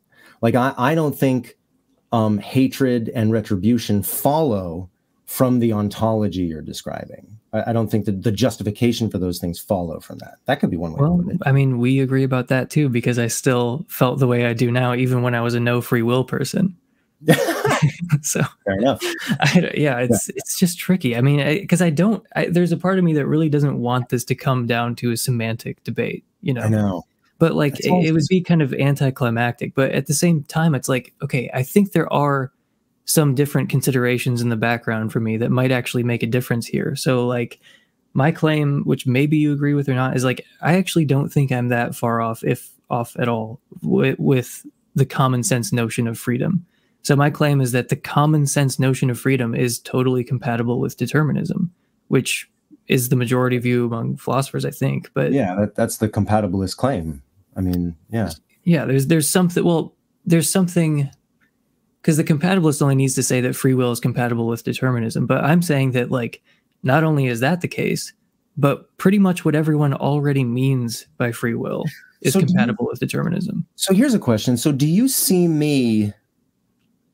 I mean, suppose this conversation moved me, you know, in the way that I kind of thought it might, you know, at the beginning, and I go, yeah, you know, it's just not worth dying on this hill. You know, I should just call myself a compatibilist because it retains most of the things that I care about, and it doesn't.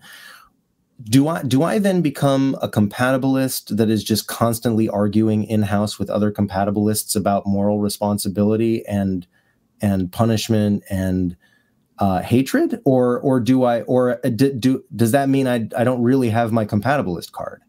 I think that there's a variety of views within compatibilism, just as there is within free will skepticism, and a compatibilist might be listening to you and agreeing with you way more than they're agreeing with me on some of these issues.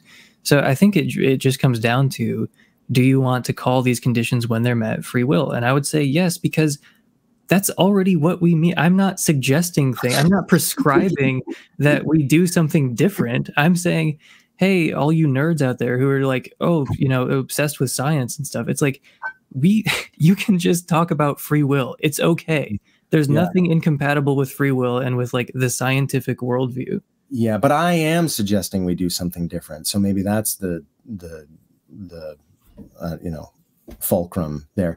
Could we, like, how many people are watching? Could we ask, like, you know, among the compatibilists that are watching, do any of you recognize yourself in what Scott has been saying? Are you talking about yourself in the third person? Yes, I am. Okay. Because I'm imagining you asking the question, not me. You can just ask the question, but all right. Okay, so. Yeah. So anybody who's watching that's a compatibilist, I mean, do you recognize your own views in what I've been describing, and do you think that what I've been describing is a compatibilist position that you agree with entirely? Not like with except for this part, except for that part, but like. Oh well, no, not the compatibilist part, just the part about hatred, vengeance, retribution. Like, I think that on some of the finer points they might be with you, because like, as I've been saying, I don't think that these issues directly bear on it in the way that some free will skeptics seem to think, where if we could just get rid of free will, then we would eliminate this enormous barrier to criminal justice reform. Like, I don't think that's true. Well, no, I don't think that's true either. But the reason I don't think that's true is because of the real world that we actually live in, and people are not always rational, and they're not morally perfect, and they still want revenge. What I'm arguing for is the justification for it. And so if we were all on that same page, I mean, again, you know, I guess I mean, maybe you would deny this, but I feel like me and the coyote is a case in point here. So I don't know. So what are people saying? Well, James says war. War. Some people seem to be satisfied with what we're saying here. Philip says, Scott, my views on this are pretty much aligned to yours, and I call myself a compatibilist. You're welcome to join the club and wage a civil war against everything. Oh boy. All right. Well, maybe I just need to start telling people, like, I might be a compatibilist, depending on what you mean by that. Well, that was probably already true, though. I mean, depending on what you mean by compatibilist. I mean, I guess I just don't think I mean, I also, there's this other thing that I don't like the word free will, because the first question that pops into my head is free from what? And the compatibilist answer is nothing. I mean, it's not. Well, it's like free from external control. Like if you're just acting in accordance with your own will, then, you're free from other people imposing their will on you. Like you're doing what you want because you want to do it, not because someone else wants you to do it or something like that.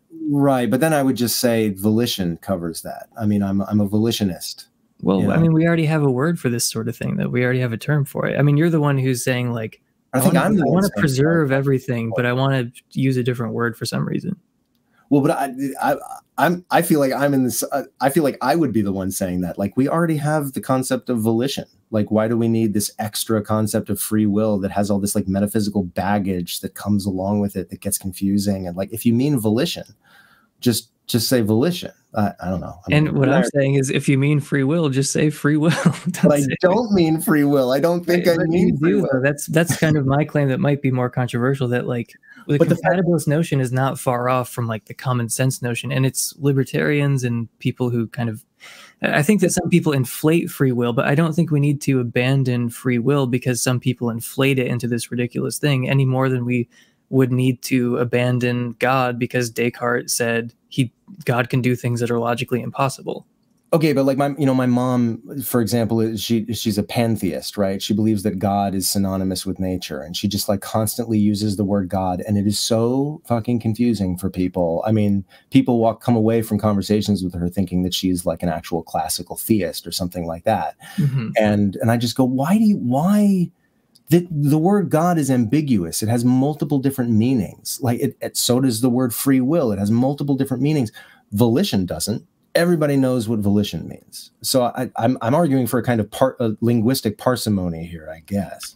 See, I was waiting for an example like that. That's why I had the Descartes thing on tap, because I was waiting for some kind of Atlantis thing where it's like, you're talking about Atlantis and like, right. But yeah, no, I mean, the pantheist example is interesting because no one in the West means that. Like when people talk about God in the U.S., they don't mean the pantheist God. So you're just liable to confuse people when you do that. But I don't think that's what I keep saying. I don't think I'm like reinventing free will in the same way that pantheists are talking about something that's totally different from what evangelicals are talking about. Well, where do you live?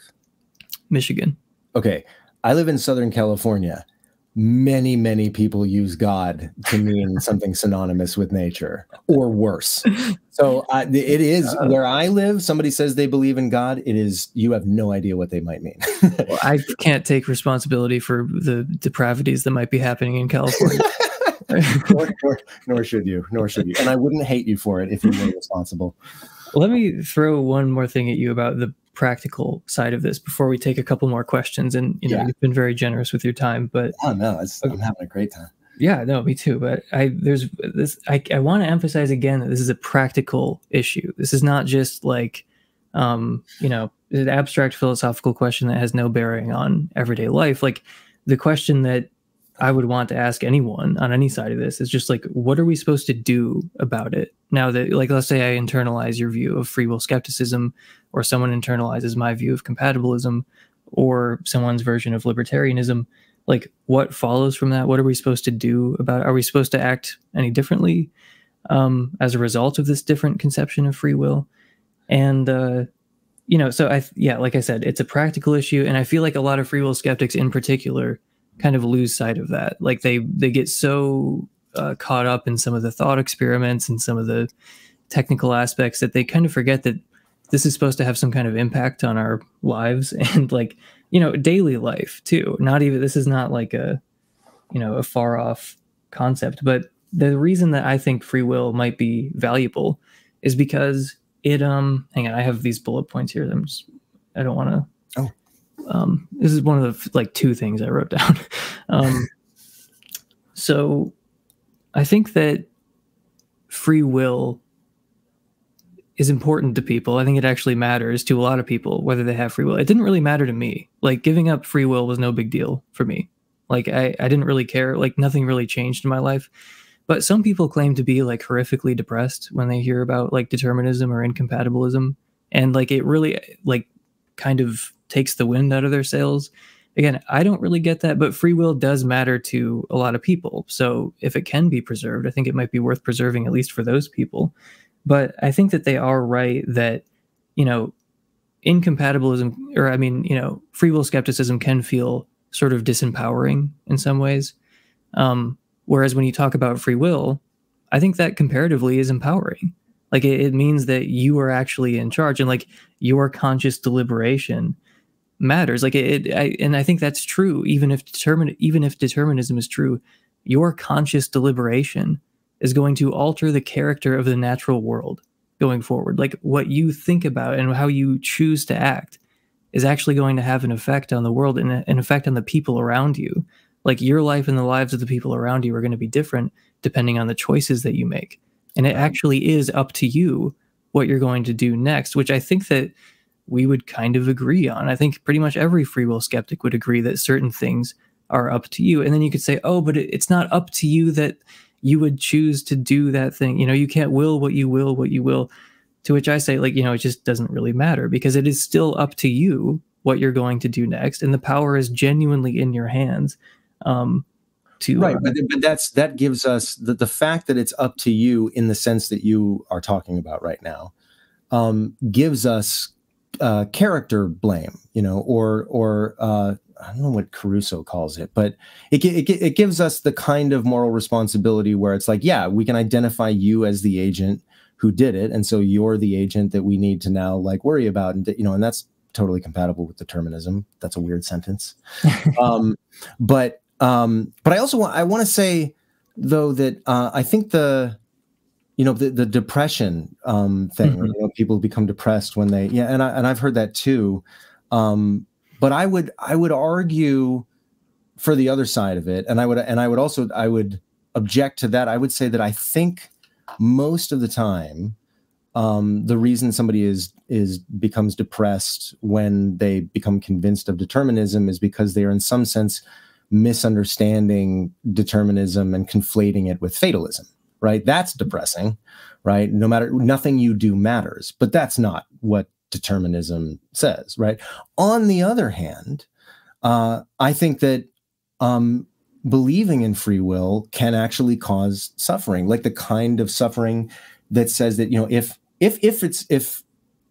I'm right about this, right, and moral retribution is actually a bad thing, then somebody who has this false belief that by not exacting justice, by not, you know, seeking revenge, if they're suffering because they believe falsely that by not seeking revenge, they've done something wrong. They've failed to do something that they ought to do, and that's causing them suffering. I think that's a case where the belief in free will has caused unnecessary damage to somebody or suffering, whatever. I'm saying you could make both arguments either. I don't know. Yeah. So someone just asked, what is the difference between fatalism and determinism? So determinism just means that everything is caused by antecedent causes or something like that. Like, and fatalism would just mean that, you know, your conscious deliberation doesn't really have anything to do with what happens next. Like, you know, your thoughts on the matter don't really affect anything. You know, whatever is going to happen regardless of what you do. That's not what determinism means. Determinism doesn't mean that whatever is going to happen regardless of what you do. The way that things turn out might be a direct consequence of what you do. And like, you know, your conscious deliberation plays a role in what you end up doing. But that's kind of my whole, kind of pragmatic argument for free will, is that it does kind of put the power into your hands. And I think it could be argued that it's a form of bad faith to reject free will. Bad faith in like the existentialist sense, where you're kind of denying that you're really free and that you're really responsible. You're saying, I'm not free to do whatever I want, or I'm not really responsible for what I do. And like, that's a classic example of what existentialists have called bad faith. It's like, no, you are free to do whatever you want, and you are responsible for whatever you do. And like, that's something that's really impressed upon people by existentialist philosophers like Sartre and Simone de Beauvoir, and I really like them. But yeah, I mean, I think it's arguably a form of bad faith to even sort of say it's not really up to you what you do, or you're not free to do whatever you want. I mean, yeah, I mean, it's true that you have a limit, that you are free in a limited sense to do what you want to do. And it's true that you are responsible in a limited sense, the kind of character responsibility that I'm talking about, for your actions. Bad faith is when someone infers, like takes that and then kind of equivocates on it and infers from it that they should be free of consequences for their actions. I mean, that, yeah, I agree. That's like a totally illegitimate move, but I don't know how often that really happens. I don't know. And the cases in which it does happen, like, guilty by reason of insanity, actually, I think that's okay, because sometimes that's true, so I don't know. Here, let's take a couple questions and then I'll finally let you go. I mean, it's been really fun. It's been 2.5 hours though. Yeah. Thank you for sticking around. It's been 2.5 hours. God, it flew by. And I could go another hour. Shit. Okay. Let's there's a lot of coyote related comments here. Here, let's see here. Would you agree, Scott, that removing the coyote from the world on the basis this prevents others' pet loss pain?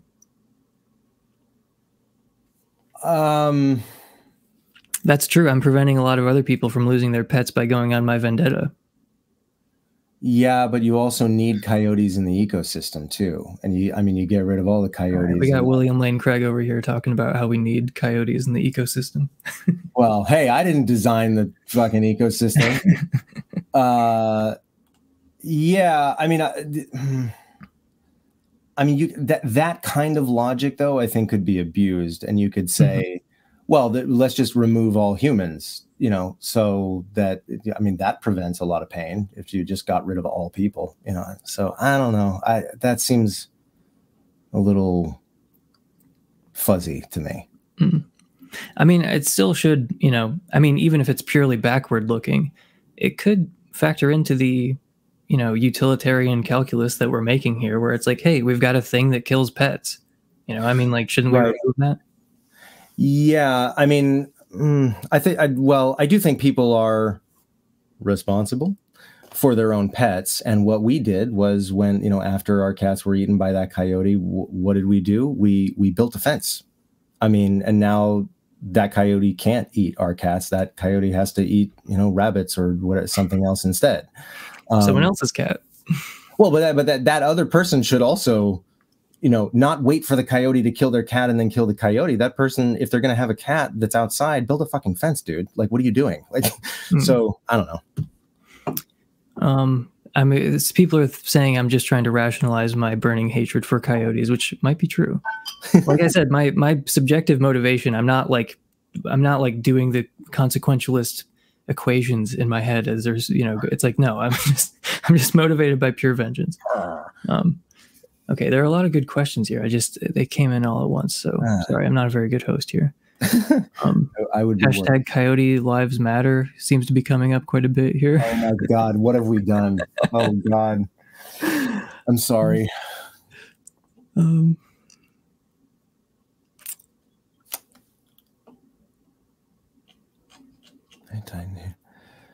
of these questions, the fact that desire for retribution. Right. Yeah. True. Yeah. I think the relevant point to this question is the fact that the desire for retribution was motivating the act and not a consequentialist consideration of other pets. Yeah. No, I'll totally cop to that. I was just trying to play along. Like, is there a consequentialist justification for, for this potentially? Like, no, the fact is, no, I have a desire for retribution. I feel like that's the actual motivating factor. Yeah. Right. Don't kill the coyote. Jesus. Oh my God. Coyote food. Coyote stands in the house. Okay, well, look, I don't think I made you budge here at all, but I'm still glad that we got to talk through this a little bit because, like I said, this is kind of a newer position for me, and Yeah. I think a lot of compatibilists might not be totally happy with what I said at different points, but you know, like I said, I'm trying to work through this in real time, and yeah, I'm glad that you came on to kind of push back um, against my arc here. But it's funny because when I was like 19 or 20, watching like theoretical bullshit videos, watching God's I'm Checklist sorry. 2.0 I don't for the like where this first is going. time.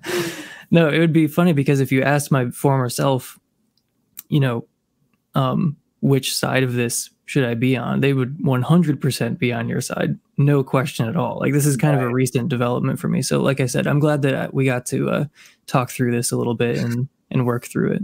Well, one thing that I learned here, though, which is, at the start of this, I said that, this is great for me because, I, at least from what I've heard you say so far, I recognize myself in what you describe of your former self, right? I mean, so there's a kind of trust that I have in you to really engage with what I actually think, and because you understand it, you could articulate it in a way that I would sign off on. And so what does that tell me? It tells me that you might know something I don't, right? It's not like you're misunderstanding me, and but as we talked more, the less I recognize myself now in your former views, right? So I mean, so it sounds like even when you considered yourself a determinist, retribution was still really important to you. Hatred was still really, really important to you as a puzzle piece in the moral, puzzle. Mm-hmm. And so that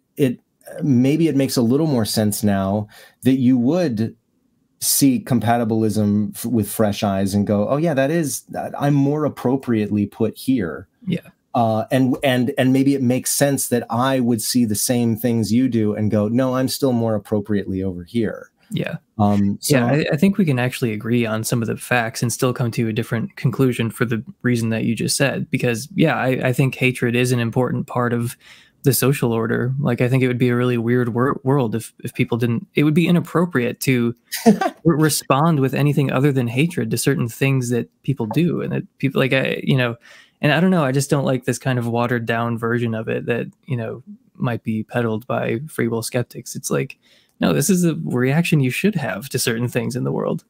Oh yeah, it's the reaction that is, I mean, that's normal, but I don't think that makes it normative. Might be normal for a reason. I mean, it might have evolved because it's beneficial.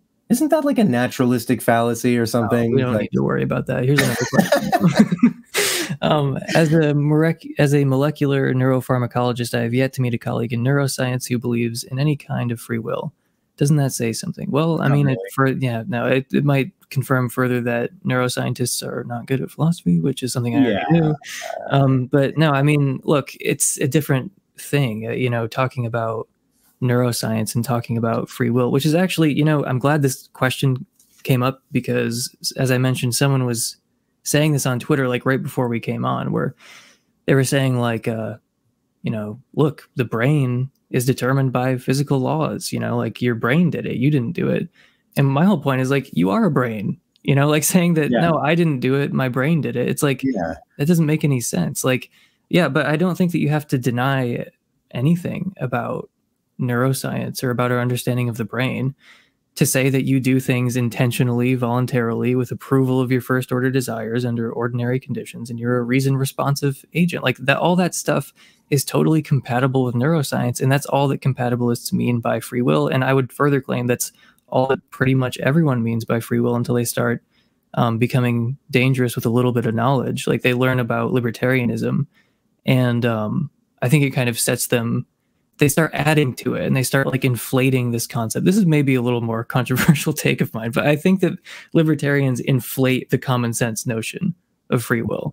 Like, I don't think that they have the common sense notion. I think they take the common sense notion and kind of inflate it.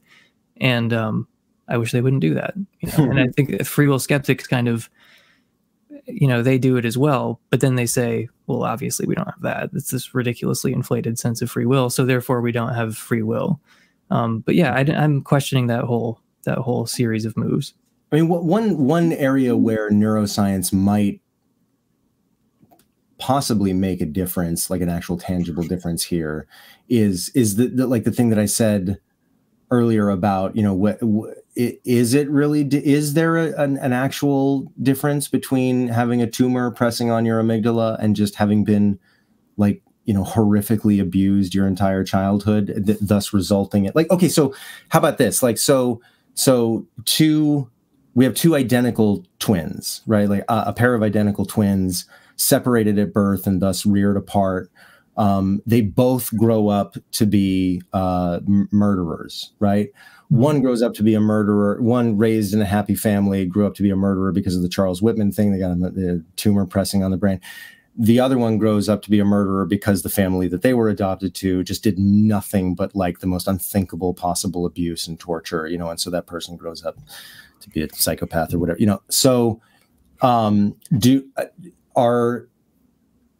I guess, so a question would be, you know, is there a morally relevant difference there? I would say no. It's tumor abuse. It's the same shit. It's still something changing the brain. Or maybe you would say the opposite. You'd say maybe there's an actual relevant difference there for why we should hate one person and not the other, or, you know, so neuroscience may come into play there. Yeah, possibly. I mean, it's actually a good challenge for me personally. I think that this is the kind of thing that compatibilist literature goes really into depth on. I haven't been as interested in these sorts of cases, but yeah, honestly, atheists asked, like, you know, is there a distinction between justifying and hating or not hating, Whitman versus Ramirez versus Kissinger? And it's like, yeah, I haven't really done a good job of articulating the differences between them, if there are differences. I just kind of made this general case that, like, having necessary and sufficient conditions for free will where there are zero counterexamples, I think, is not an important standard. It shouldn't be a standard anywhere in philosophy. So it's not like I'm special pleading here on that. Where, like, my claim is that if you have a conception of free will that works for all of everyday life, then you're done. Like, you don't need to counter every single strange example. But, like, still, it's like, compatibilists, I think, have spent a lot of time talking about the differences between someone like Kissinger and someone like Charles Whitman.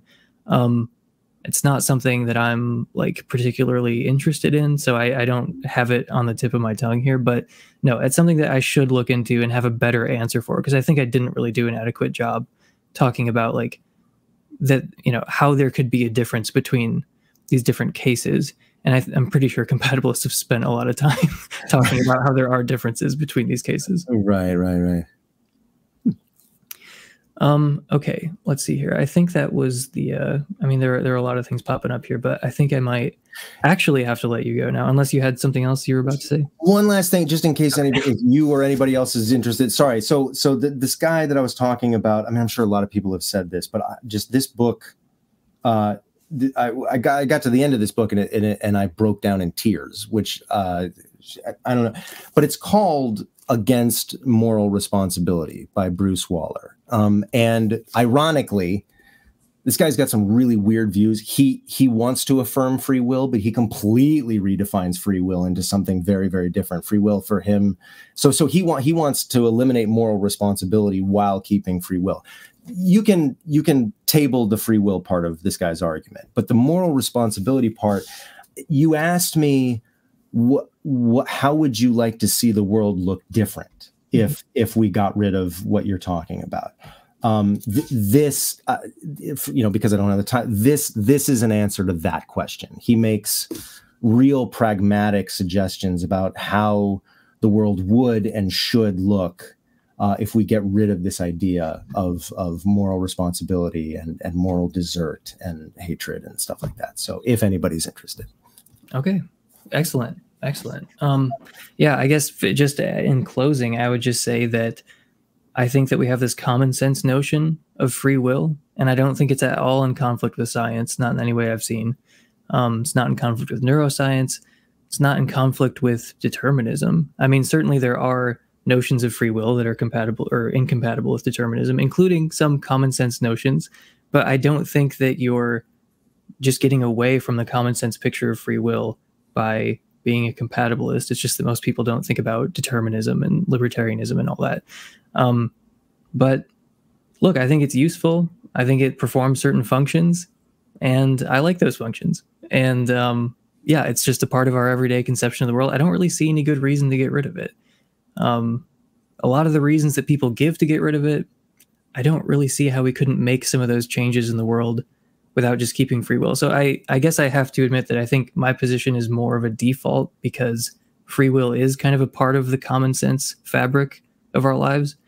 But that's sort of a more general epistemic view I have, where I think you should just start with the common sense fabric of our lives and then kind of work from there. You don't have to, like, you know, like Descartes, like tip everything out of the apple cart and then build from the ground up. Like, I think you can just start with the way things seem. And then if you have a good defeater, then yeah, sure. But I think that people feel like they have free will. I don't see any reason to tell them they don't. And yeah, I think it performs useful functions. And I think I just kind of overcorrected. I think that because religious people, you know, affirm free will, and because they use it in all these ways that I don't like, you know, I ended up kind of throwing the baby out with the bathwater. And I didn't actually need to get rid of free will. I think that on my part, that was an overreaction. So I'll stop myself there. Yeah, I certainly I concede your point that you're defending, I think, what should be considered a more default position. The difference between you and I is that you think there is no reason to give up that position, and I think there are morally salient reasons to give up that position. But we'll still be friends. Well, that's what you think. Oh, sorry. Oh my fucking God. I swear to God, this is the last thing. It's kind of a joke. Oh. This question was asked right at the beginning. Are you a panpsychist, Scott? I'm panpsycurious. There you have it. Yeah, I find the art. I think that panpsychism is an extremely elegant solution to. And we're out of time. Thank you. Oh no! Oh, that was it. Okay. Yeah. No, right. I don't mean to interrupt you. I was just kidding. Panpsychism is an extremely elegant solution. Yeah, to the hard problem of consciousness, which I actually think is a real problem, and so I'm interested in seeing how panpsychism develops, because I know it's kind of in its, I don't know if infancy but yeah, I find it very, very interesting. That's all. All right. Scott Clifton, Theoretical Bullshit. Thank you very much for coming on. Thanks, man. Thanks for having me. This was great. Anytime.